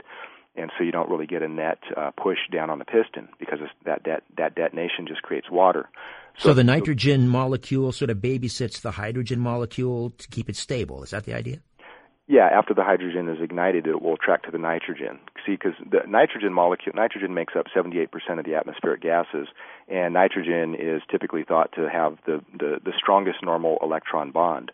Between two nitrogen atoms, there's 3 electrons, which is known as a triple electron bond, and is typically thought to take a lot of energy, heat, and pressure to be able to crack that nitrogen to get atomic nitrogen, which is a process, the Haber-Bosch process they use to create like industrial ammonia. It's very energy intensive. All right, so you've clarified that Stanley Meyer, he wasn't running his engine on water. No. I want to get back to the plasma ignition system. Mm-hmm. So, I mean, how are you creating this abnormally large and powerful spark, which is further, detonating the fuel, right? In a more powerful way? I mean, how are you creating this large spark? I mean, what makes the plasma ignition system so unique? Well, there's a massive increase in the power of the spark, but it also looks like there's an energy gain. Power and energy are very different, and just to orient everybody to what the difference is that with power, let's say you walk over to a window and you knock on it, and you knock on it again, and you knock on it again 10 times. You won't break the window. But let's say you take the energy that you dissipated in all 10 knocks and you put it into one knock, you're going to shatter the glass. And so basically in this capacitor that would normally be used like in a so-called capacitive discharge ignition system, that capacitor is discharging relatively slow into the ignition coil as the power source because it has all these resistances that it has to fight against. You can call it impedance. There's resistance. So it slows down the time that the capacitor discharges, which means you're taking the energy and you're dissipating that energy over a long period of time, so the power is very, very low. What I do is I can add one single passive electronic component, which is known as a diode, a high-voltage diode. A diode is kind of like a one-way valve for electricity. Is a simple way to look at it. And what I do is I trick the circuit and basically make the resistance in the entire circuit disappear, is what appears to be happening, so that when the capacitor discharges, it discharges in an abnormally short period of time. So you take all that energy and you compress it into one bang in a short period of time. That's normally not supposed to happen, and that's why you see this little ball of sunshine at the spark plug for the exact same amount of energy. So how do you get the capacitor to empty itself so quickly? And this would be, I guess, in contravention of Lenz's law or this back EMF, right? Where you have magnets involved, this magnetic field, you have sort of this kind of an equal and opposite counter electromotive force. Yeah, well, there's these governing forces in nature and on electronics, and you can kind of call it a governor, I guess, which is what resistance is. Which is that electron drag. But what happens is I get the capacitor to jump over a gap in addition to the high voltage output. Now, normally when people see a spark, it takes a certain amount of voltage to be able to jump a gap. Typically in open air, it will take about 3,500 to 4,500 volts for the high voltage spark to jump across like a 1 millimeter gap, 35 to maybe 4,000 volts.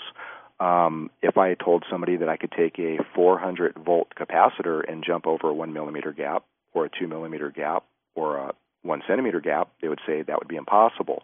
So what I do is I trick the circuit so that the high voltage jumps across the gap first, just a normal high voltage spark, and when it jumps the gap, it actually creates conductivity at that gap because the gap is so-called ionized, which means it's very positively charged. And if something is very positively charged, that means it's seeking something negatively charged to be able to balance itself and to bring it back to equilibrium.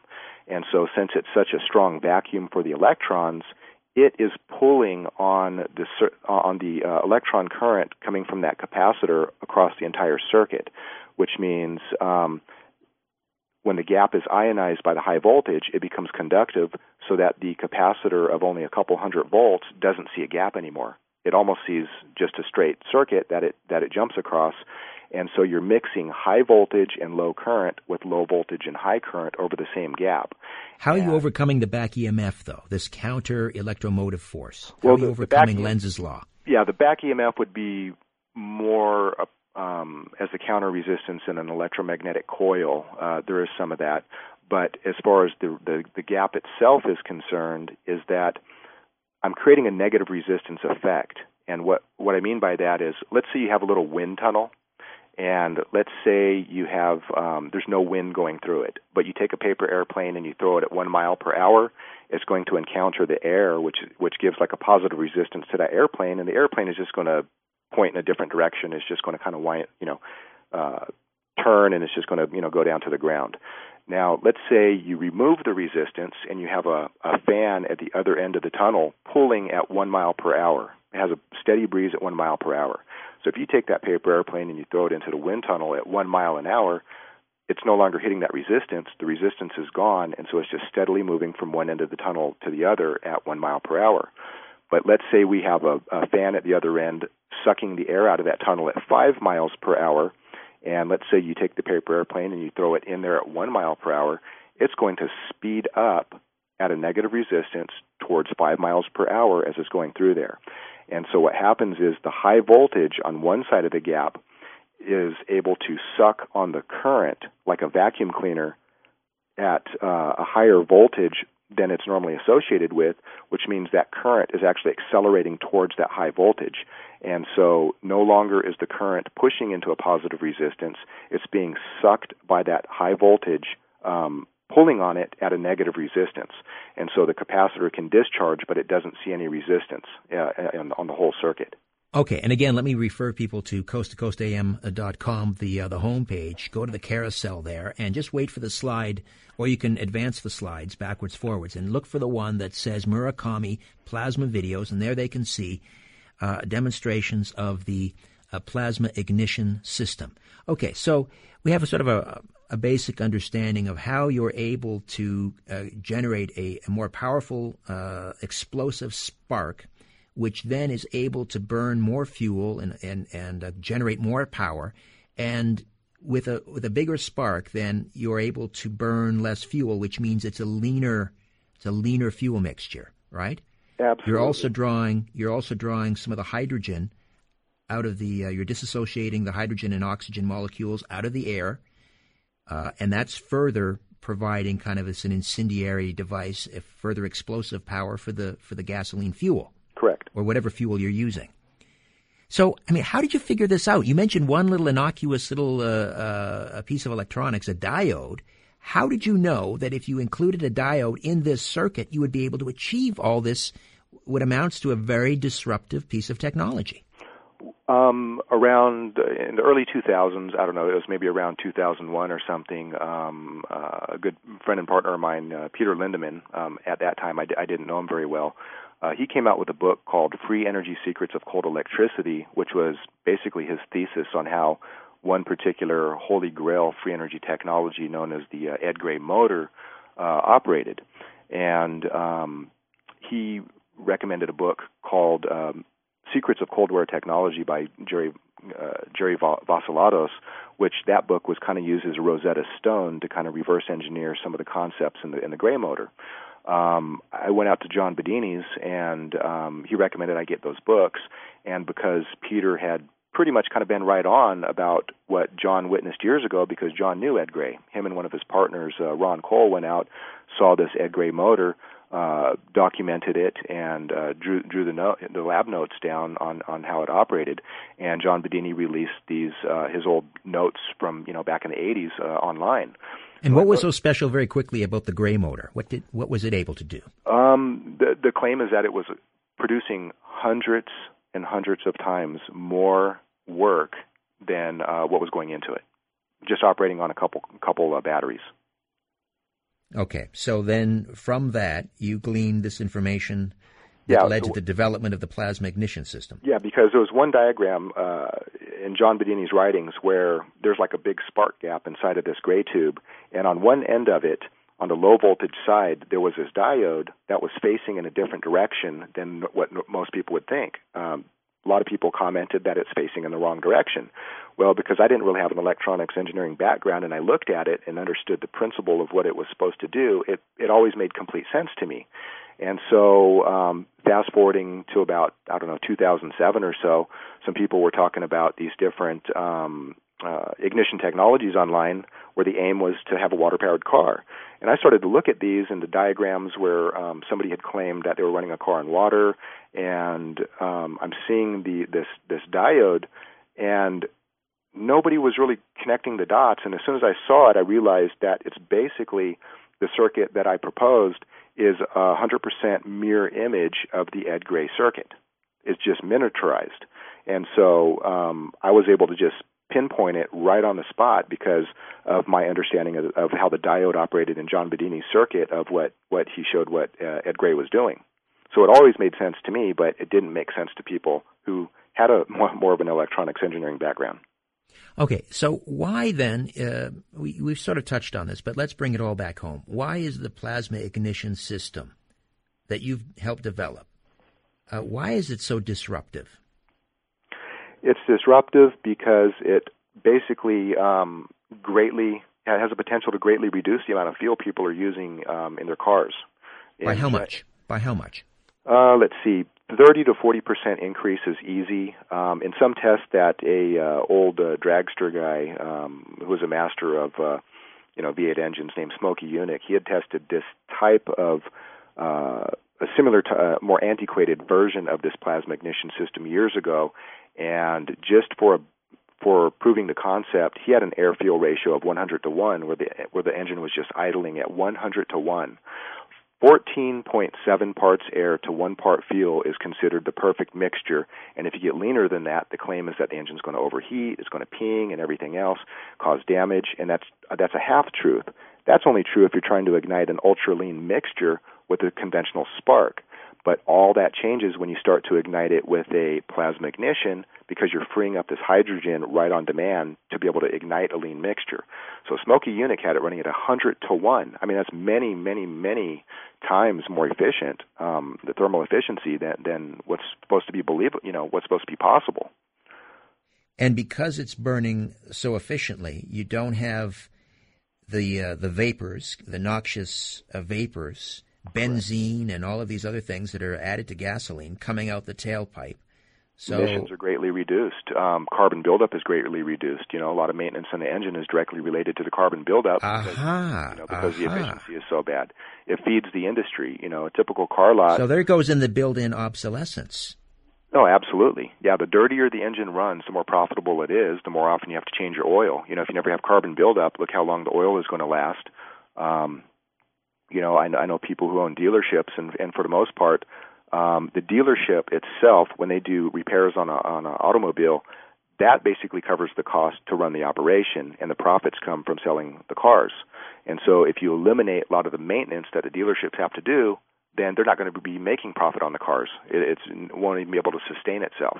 So they have to have something where there is the integrated obsolescence, where the dirtier the engine, the more profitable it's going to be. Aaron Murakami, let me pull a Ned Beatty on you from Network. You are messing with the primal order of nature, and you will repent, or something like that. Anyway, it's true though. I mean, that's what you're up against. You are meddling with the primal order. You have increased fuel efficiency 30-40%. That's a conservative estimate.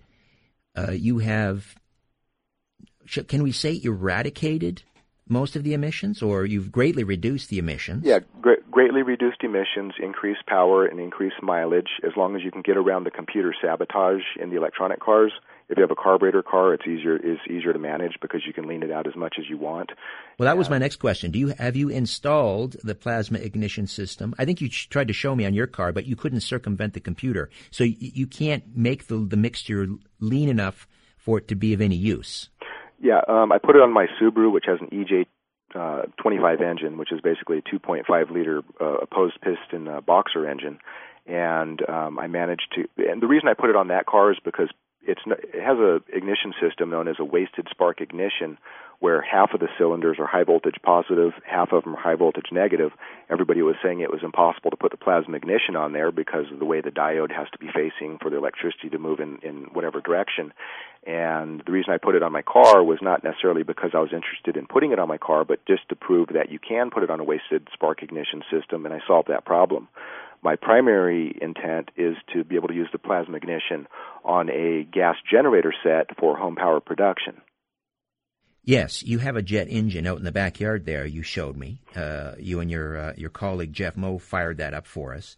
Correct. And so, we're coming up on a break, and we'll pick this up on the other side. But you placed this plasma ignition system on the jet engine, which is running on propane. I also believe you had a generator that you used during a power outage in Spokane, and you had the plasma ignition system on that. Well, let's start with the generator. Okay. When you put it on there, what happened? When I put it on there, to be honest with you, I didn't have a reduction in fuel because the carburetor on there has a fixed jet. So no matter how efficient you run it, as long as that air is moving over that venturi, it's going to pump the same amount of fuel. However, when I had appliances hooked to it, and every time the refrigerator would hook up or whatever, at first I was running it with the regular magneto ignition system on the generator, and it kept bogging out and stalling out. And I had to go out every 30 minutes or something like that and restart the generator. And I looked at the plasma ignition sitting on top, realizing I wasn't even using it. I had All right. put Let on me there jump in there, Aaron. I'm sorry for the interruption. We'll pick up this discussion on the other side. We'll head into the break with the Chambers brothers. And this time has come today. Back with more of my conversation with Aaron Murakami, the plasma ignition system, right here on Coast to Coast AM. Back with more of my conversation with inventor Aaron Murakami and your phone calls when Coast to Coast AM continues right after this. Aaron Murakami stays with us, inventor. And Aaron, I'm getting all sorts of emails. People want to know, how can I buy a plasma ignition system? I mean, I know you have a patent on it, but is it commercially available? It's not commercially available. Most people are learning about it in the books and videos at ignitionsecrets.com, and then they can buy off-the-shelf parts, for example, an off-the-shelf capacitive discharge unit, and they can just buy the diodes and the right kind of ignition coil, but they'll have to put it together themselves. It'd probably be recommended for somebody who has at least some basic mechanical skills. They don't really have to know very much about electronics, because most of the complicated electronics are already in the performance ignition module, so they don't even have to build that. They just get the parts, put them together as shown in the diagram, and they can either build a bench model. The older the car, the easier it is to put on a car. Right, because you don't have to bypass the computer.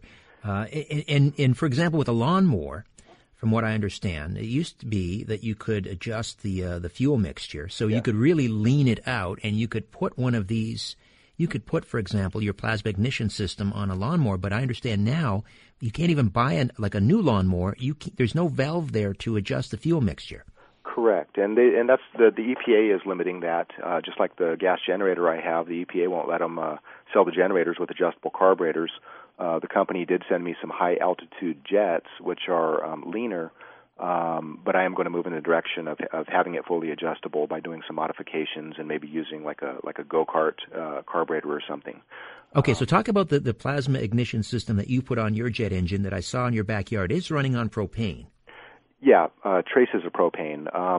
So basically, it is a propane-powered jet engine. I built a jet engine out of a turbocharger off of a car, created the combustion chamber and a very efficient flame tube inside. The thrust comes out, it boils water. The water vapor, in turn, goes back into the intake, and the plasma ignition stays on. Typically in a jet engine, when the flame tube gets hot enough, you turn the igniter off, and the fuel will just self-ignite from that heat. But I leave the plasma ignition on because any of the moisture coming in there is just going to get instantly dissociated.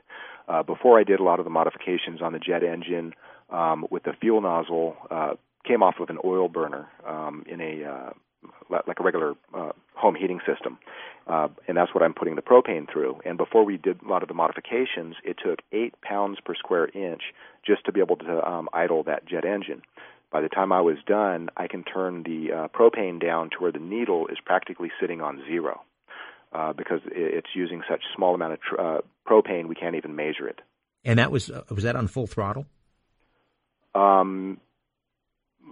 Little when bit it was more near than zero? Little bit. That's actually turned down quite a bit. That's at the bare minimum speed. If I crank it open and turn it up, it'll run so fast and hot that it will make the exhaust housing on that turbo glow red hot. But with the nitrogen process and moving in the direction of what Stanmeyer was doing, it's that type of chemistry is really very slow, and so you want to actually have a jet engine that runs very slow.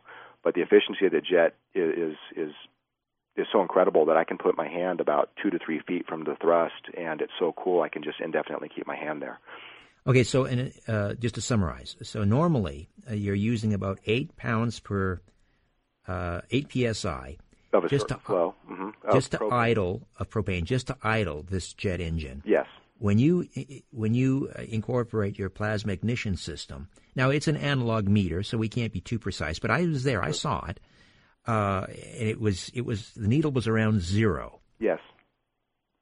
Okay, so that's obviously pretty disruptive. Yeah, it's a high 90% reduction in the amount of fuel just to run that. Right, and what are some of the applications for this jet engine? There are gas turbine generators where there is like a form of a jet engine, which is basically powering a generator to produce electricity. Right. I would really go with the regular gas generator sets because they're easier to deal with. That I was following the path of somebody who had a water-powered jet engine, somebody who knew Stan Meyer, and Meyer admitted that his fuel process was an ammonia process, and that's who I learned a jet engine from. And I can bring the propane down where the needle is practically sitting on zero, And I'm not even done with it yet. I'm not even modifying the fuel yet. This is just with the plasma and just by recycling the exhaust back to the intake. So that now you have a patent on this, but you're open sourcing this. You want to share this with the world, right? Yeah, it is patented, but I give everybody permission to use it for personal use and to learn, because I want people to be able to understand this. Because not only is the technology potentially disruptive for the purposes of greatly reducing fuel, but the concepts within that circuit, as far as being able to reduce or eliminate the resistance on an electrical circuit, those kind of things are thought to be impossible. So it's also disruptive in the sense of what academics are saying is possible. And I'm doing it with a couple $100 worth of off-the-shelf parts. And no. Well, I was kind of joking. I was joking. Is it time to repeal the second law of thermodynamics? Yeah. And you have a real sort of bee in your bonnet about sort of the orthodox scientific community and how we are locked into this idea of within a closed system and how these laws of thermodynamics operate. And you're trying to tell everybody, listen, this is not woo-woo, free energy, perpetual motion stuff. This all falls within the laws of thermodynamics. Yes. And I would say it actually has been repealed, but the academics haven't got the note yet. They didn't get the memo. Right. I mean, back in 1977, Ilya Prigogine, a Russian chemist and thermodynamicist, received a Nobel Prize for his work on open dissipative systems, or open thermodynamics. And it was basically said that it extended the field of thermodynamics to include systems that can produce more than what the operator has to put in. But in reality, it actually corrected thermodynamics, because the second law of thermodynamics is taught actually doesn't apply to anything in the universe. There are no closed systems. All systems are open, right, but there are open systems that are not designed to make use of environmental input, and there's open systems that are designed to make use of environmental input. I believe this was the example you gave me, and I thought it was quite succinct and very... With the kite? The kite. Explain how, for example, a person flying a kite really sort of illustrates what you're saying about, there is no such thing as a closed system, and you can have more sort of output than input. Yeah, and the distinction is that it's not really more out is going in. It's more out there's more going out than what the operator has to put in, which implies that there has to be extra input from the environment somewhere. Conventionally, it's only believed that can only happen with heat pumps, but it can happen with mechanical systems and electrical systems and other kind of systems. So, let's say there's a child running out in the park and he's going to fly a kite, and let's say he gets the kite up in the air. He could technically, if there's enough wind blowing, tie it off on a bench, walk away, and it'll continue to fly. So let's just say that this kid, runs, gets the kite up into the air, and for a certain period of time, let's say he puts in 1 unit of energy. That's it, 1 unit of energy. And let's say over that period of time, free wind contributes 9 parts energy into flying that kite. But let's say it has a bad kite design, everything is going against this kid, and let's just say half of all the input is completely chewed up in losses. So if the kid puts in 1 and wind puts in 1, that's a total input of 10 parts of work. If half of it got lost in losses with bad kite design and friction and whatever else, that means only 5 units of work actually went to flying the kite. So the total input is 10, 5 parts of intended work were done. That's a 50% efficient, which is horrible. Cars are 20-something%, so that's, better than a car, better than a solar panel, which are in the low 20s. But, so that's 50% efficient. However, 5 units of work were done, but the child only had to contribute 1. That means that child just got a 500% net gain in work that he didn't have to pay for. He put in 1 and wound up with 5 units of work of flying, and that's because what he did was leverage free environmental input with his open system so that free input can come in and doesn't prevent entropy, but it delays it. So as long as the wind is coming in, that's extending the time that it takes to come to entropy, which means a lot more work can be done than what he has to pay for. So it's not more out than in, it's more out than what the operator puts in, and that's the distinction that both the skeptics and unfortunately a lot of people in the so-called free energy world does not understand that distinction. In other words, that's the entropy, that's the second law. And because they're closed system, they don't acknowledge environmental inputs like the wind beneath the kite. Another example from nature you pointed out, a very simple one, is just, you plant a seed in the garden. Look at the energy that springs. There's an old saying, even an oak tree starts out as a nut. So, right, you walk out into the yard and you plant a seed in the ground, and walk away, come back 10 years later, you're going to have a tree producing nuts and millions and millions and millions of times more work were done than what you had to contribute. And over time, the longer that time goes on, and is going to be more input from the environment, the heat, from the soil, from the sun, the nutrients, water. All those contributions don't even come from you, and over time, that dwarfs your input more and more and more. So then why are they so resistant? They being, I don't know, the people with the letters behind their name.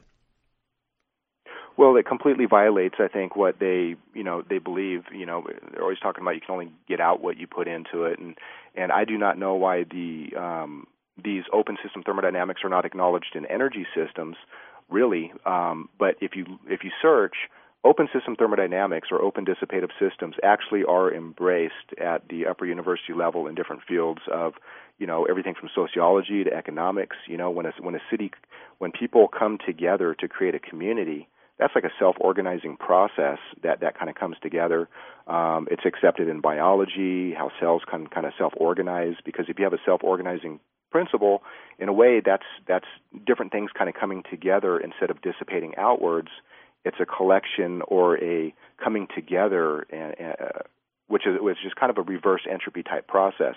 But as soon as you start talking about open system thermodynamics or open dissipative systems in connection with energy systems that are not heat systems, suddenly it's a big taboo. All right, let's go to the phones. And west of the Rockies, Patrick is calling from, there's your synchronicity again, Spokane, Washington. Patrick, good morning. Welcome to Coast. Patrick, are you there? We lost Patrick. All right, perhaps he'll call back. Let's say hi to, is it Mike in Illinois? Mike in Illinois. Richard. Hi, Mike, go ahead. Hey, Aaron, I was wanting to ask if you'd ever seen this technology that I saw on TV probably about 15, 17 years or so ago. Are you familiar with how an ionic breeze works? Yes. An air purifier? Well, these guys had this spec home. It was about 2,000 square feet. And they had this big box next to the house, and they said that it was loaded with plates of varying metallic material. And one plate would be one material, and then another material, and then the next plate would be the same as the first. But through atmospheric pressure, the ambient air would pass between all these plates, and through the breaking of the covalent bonds from a slight charge that ran through these plates, that they could collect that energy released from the molecules breaking apart, and that this device collected way more energy than the house ever used, and they were selling energy back to the grid. And I had been looking on the internet. I've scoured the internet for years now looking for that technology, and just recently I ran across something that said that, well, that wasn't an actual technology that came to fruition yet. And I couldn't find that program again. It's like it just disappeared. I have not personally heard of that. I understand the principle you're mentioning. That sounds interesting and actually kind of makes sense. But I have never heard anybody utilizing that principle at a large scale to produce power like that. Yeah, they said that it was completely free energy once the device was built. They said that it's just a trickle of energy to get it started, and then the energy that it gathered kept it going and also created energy basically out of thin air, Yeah, well, these high voltage processes, and when you start getting into electrostatics versus current-driven type technologies, there's a lot of electrostatic type technologies that do not always necessarily conform to what conventional believers would consider to be. Basically, it violates second law of thermodynamics, and there are different electrostatic generators, and I know people who have worked on different electrostatic type technologies, but yeah, nothing like what you're describing. But I do understand the principle of what you're talking about. All right, Mike, in Chatham, Illinois, thank you for that. We had a caller that dropped off, and Aaron, they wanted to know whether the plasma ignition system would work on a diesel engine as well. Actually, yes. This ignition is so strong that people have run gas generators on diesel. Not on a diesel engine, but on a gas generator. They're using diesel with this plasma ignition. And this plasma ignition is actually so strong it'll even start ethanol in sub-freezing temperatures. All right. West of the Rockies, Wayne is in Lakewood, Washington. Wayne, good morning. Welcome to Coast to Coast. And good evening, gentlemen. Aaron, I was trying to do something that I guess you've already done 40 years ago. I had a 1966 Delta 88, about a 18, 19 foot long. If you could maybe speak up a little bit. 3,000 Yeah, we'll get you to speak up, okay, Wayne. Sure, I'll speak up. About a 10.5 car. It had the 425 high-performance engine, and its standard horsepower was about 350, so normally it would only get about 68 miles to the gallon around town, maybe 12, 14 on the freeway. And I thought that was terrible, and so I looked into all the different things I could do to make it perform better. The first thing I did was lubricants. I used graphite motor oil and put in about a tablespoon of molybdenum disulfide. And for the audience that doesn't know what that is, it's looks like graphite, but if you look at it under a microscope, it's like a super round, hard ball bearings, and it's ground to a very fine consistency. So in graphite motor oil, it kept it in suspension, and it lubricated up the motor real well. Then I took the quad carburetor and blocked off the secondary or the main portion of the carburetor and just ran off a little two primary intake up front to give smaller fuel. And, normally you would think, well, that's going to greatly reduce the horsepower. I'm sure it did reduce the horsepower somewhat, but it still ran good. And then for spark ignition, I used a very high-performance spark coil. Used copper-colored wires to each spark plug, and then I used the only platinum plugs that were available at the time, which I think were the Bosch single injection plugs. And with that system, I was able to get greatly increased, performance on its own. And then on top of that, I took it in and had a Dynatune for economy on a Dynatuner with a, How much gas? How did you improve the gas mileage, Wayne, from 6 to 8 miles in the city? I did. I didn't do great tests around the city, but I ran a test like from Portland, Oregon, up to Tacoma, Washington, and back. And I filled it up to where it's coming out of the hole to go up. When I got up to Tacoma, turning around, I did the same thing coming back. Okay, I got to move along, Wayne. Listen, it sounds like you did an interesting little modification there. We'll continue our conversation with Aaron Murakami, the plasma ignition system. We'll get back to our conversation with Aaron Murakami and the plasma ignition system in just a moment, and your phone calls. Just a reminder that you can listen to my weekly syndicated radio program, The Conspiracy Show, live on Zoomer Radio, right here in Toronto, or on one of our growing list of affiliates across North America. Just go to strangeplanet.ca for more information, strangeplanet.ca, or you can download the free Conspiracy Show app and listen anytime, anywhere. Back again with Aaron Murakami in mere moments right here on Coast to Coast AM. Welcome back to Coast AM. Richard Serrett coming to you live from Coast's Toronto affiliate talk radio AM 640. Aaron Murakami, inventor, on the line. And Aaron, tell me about this annual conference, this Energy Science and Technology Conference that you organize sort of in the, I guess it's in Idaho, but it's very close to Spokane. Yeah, this will be about my fifth conference that I put together. It's in Hayden, Idaho, which is about maybe a 50-minute drive from the Spokane airport. And every year about 150 people fly in from all over the world to listen to our presenters. We have, I present there myself, but we have people like John Bedini, Peter Lindemann, Eric Dollard, Paul Babcock, Jim Murray, William Lyon has presented there. So a lot of the big names that people have been following for a lot of years in the so-called free energy and Tesla science field. There's usually about maybe 12 or 13 presentations over the weekend. It's a 3-day event, and anybody can find out more information about that on EnergyScienceConference.com. There's only about 33 seats available. We're way ahead of schedule this year. When people find out that people like John Bedini and these kind of people are going to be there, the registrations go pretty quick because a lot of people really want to talk to these people.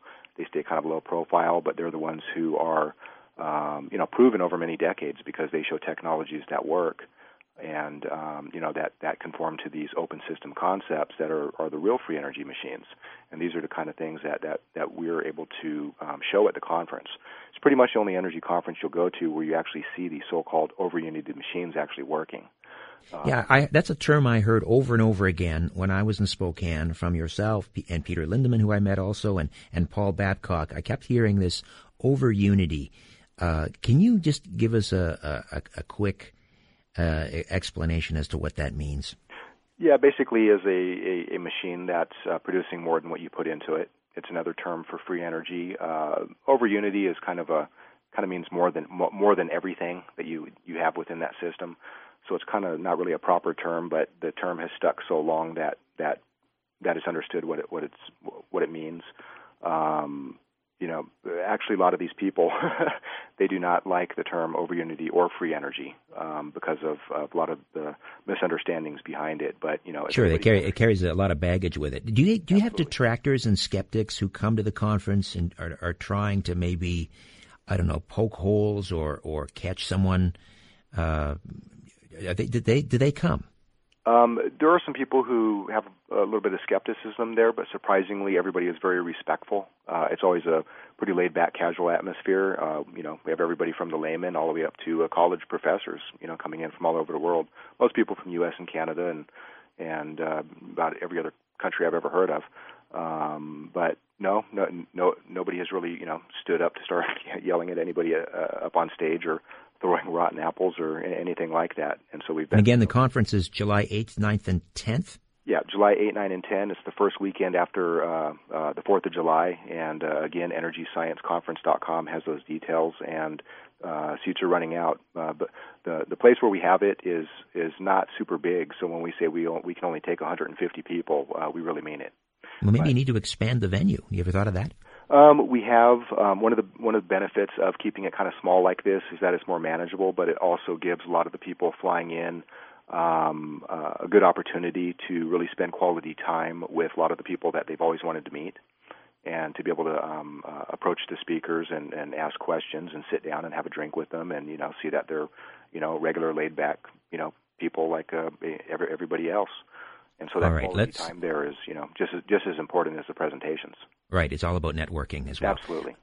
East of the Rockies, and Gregory is a trucker on the Jersey Turnpike. Gregory, you still with us? Are you still there, Greg? We lost Gregory. Wildcard line. Tom is in Lecanto, Florida. Tom, good morning. Welcome to Coast. Hello, Richard. Good evening. Hi. And hello to Aaron. Very interesting show. Aaron, I wonder if you could give us more details on your design. For example, are the diodes low-threshold Schottky diodes? And what is the peak inverse voltage rating? And have you considered using an SCR, a silicon-controlled rectifier, to control the conduction angle? I was going to ask you that. I have not used SCRs. These diodes are similar to ham radio diodes.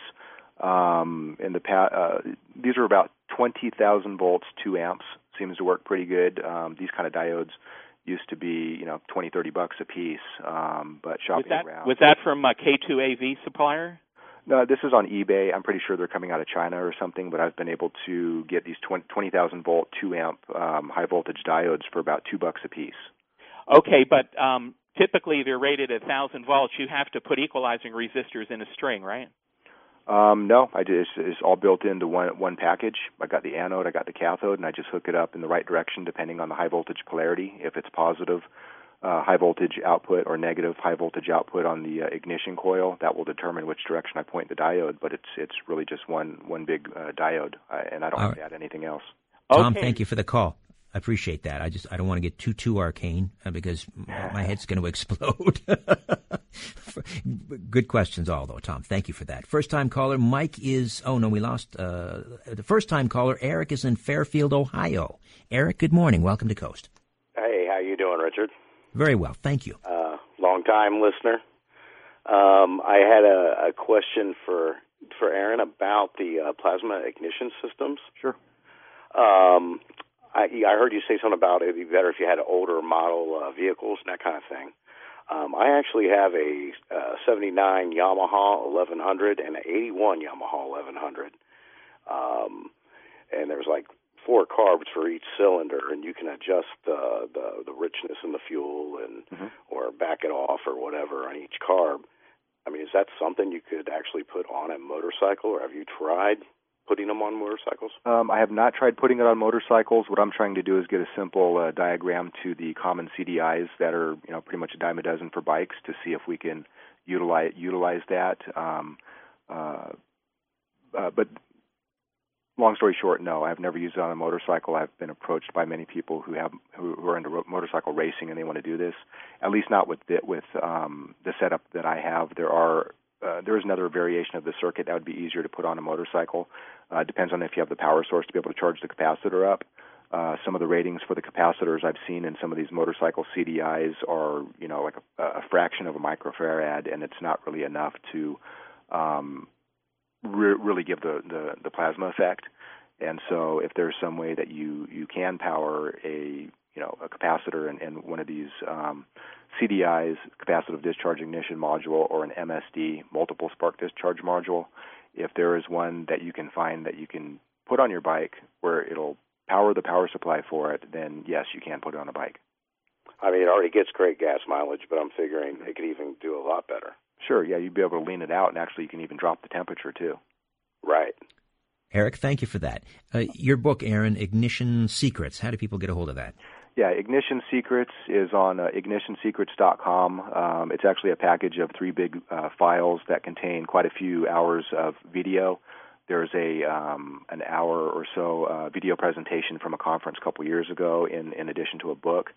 And there's a whole catalog of these books and videos at emediapress.com. So Ignition Secrets is on the Ignition Water Fuel Secrets, or you can go to waterfuelsecrets.com. That highlights the information about the nitrogen process on the water fuel. And if anybody wants to know about the thermodynamics and really look, anybody can understand that kite flying analogy. Even a child can understand it, that child just got a 500% net gain. All the real free energy technologies conform to those concepts, so it's not any magical, mystical woo-woo stuff. It's real. And that's all highlighted in my book called The Quantum Key. And actually about a week ago, I did a 2-hour whiteboard presentation as an added kind of tutorial to kind of walk people through the concepts to make it easier for them to understand. But if you want the book to have for, so-called Free Energy 101 to walk you, from A to Z, my unified field model is in there that uses mostly layman terms and elementary math and junior high school equations where almost anybody can understand the reality of what these open system thermodynamics is and how none of it violates any laws of physics whatsoever. And that's the Quantum Key, and that's listed on emediapress.com as well. And are people around the country then, because you're open sourcing this, are they finding out this information, building their own ignition systems, and then installing them on whatever, lawnmowers, generators, dirt bikes, and then emailing you back to tell you what kind of fuel efficiency and so forth they're getting? Yeah, a small percentage of people have contacted me, and actually Peter Lindemann and I did put the plasma ignition on a lawnmower, and we screwed the primary gas jet all the way in, so no fuel was coming from that, and it was running on the idle jet, and we could wrap it out to full RPM, and the temperature dropped. And just by opening or keeping the idle jet open? Yeah, it was only running on the idle jet, and then we were able to get full RPM plus a temperature drop in the engine with the plasma ignition on a lawnmower. So then they hide behind the EPA and say we need to remove the valve to allow people to mess with the fuel mixture. They're saying it's because of concerns for air pollution and so forth. But really, I mean, is this in your mind a clear example of the suppression of this type of technology? Yeah, I think the EPA is just rubber stamping organization for the automobile and oil industry. All right, let's go west of the Rockies. Jim is in Marysville, Washington. Jim, welcome to Coast to Coast. How are you? I got a couple of questions. Sure. Number one is that this propulsion system going to allow us to go to the stars and the planets in a reasonable amount of time? And secondly, does that mean that there's free energy available to our homes right now? I'll just take my answer on the air. As far as a propulsion system, I'm not working on a propulsion system. However, this type of plasma ignition system is similar to some of the plasma thrusters used in developed by NASA, but it's using a consumable material. But actually, this plasma ignition effect is similar to some of that thruster technology. As far as a real propulsion system take us to the stars, you're dealing with having to get around quite a few barriers as far as inertia and that kind of thing, which actually I do address that in the quantum key on how to get around inertia. But your other question, as far as are there free energy technologies right now, not to get the home off the grid. Most of the real so-called free energy technologies are more small scale and in developmental stages, but completely proven. We've even shown some of these at the conference. For example, last year, an interesting one. John Bedini showed one of his old machines known as a Crom ray generator or a G gravity field generator. And as it's running on a battery, he hooks a light bulb up to it. And so when you start pulling a load from it, it actually speeded up instead of bogging down, and it started blowing cold air, and it cooled down instead of heating up. That's kind of interesting. And the other, motor, 6-7 years ago at another conference, Bedini showed a big 14-foot diameter wheel spinning, running on three 12-volt batteries for a 36-volt battery bank. And during the entire conference, it kept the battery bank on the backside fully charged up, where it was recovering all the electromagnetic energy, and the front battery never dropped 1 fraction of a volt. We really don't have a clue about electricity, do we? Conventionally, no. I do have a model of electricity in the quantum key when you start looking into what a dipole is in separating the potential difference of the ether. For example, I do believe in the ether. It has never been disproven. And if anybody wants to look at the reality of that and see the real history, they should really study the work of Dayton Miller, who did prove that there was an ether, and Einstein knew it. And, so this energy, if you have a light bulb hooked to a battery, that battery is not even powering that light bulb. That battery, when it's charged, is not being filled up with something. You're just separating the internal charges of the chemistry to create a positive on one end and a negative on the other end. And when that battery is sitting inside of space, what it's doing is it's polarizing the ether at the location of its terminals so that the positive potential of the ether moves towards the terminal of the battery, flows over the wire through past the light bulb and back to ground. And what that does, since it's positively charged, that flow moving over the wire, aka known as the heaviside flow, which is basically condensed polarized ether moving over the surface of the wire, the electrons in the wire are kicked out and are moving in the opposite direction towards the positive terminal, and that's where the current is coming from, is the electrons in the wire, not from the battery.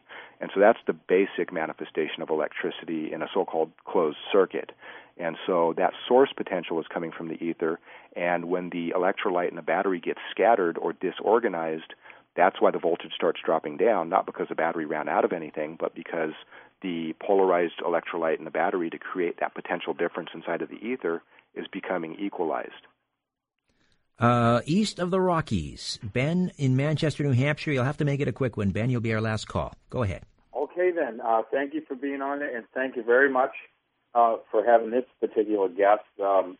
We go to a lot of car shows. I'm in my late 50s and all that, but every once in a while we come across guys like this, and it's always cool to see that. I don't know how old the guest is, but he reminds me of all the young ones that are out there and the young blood coming in.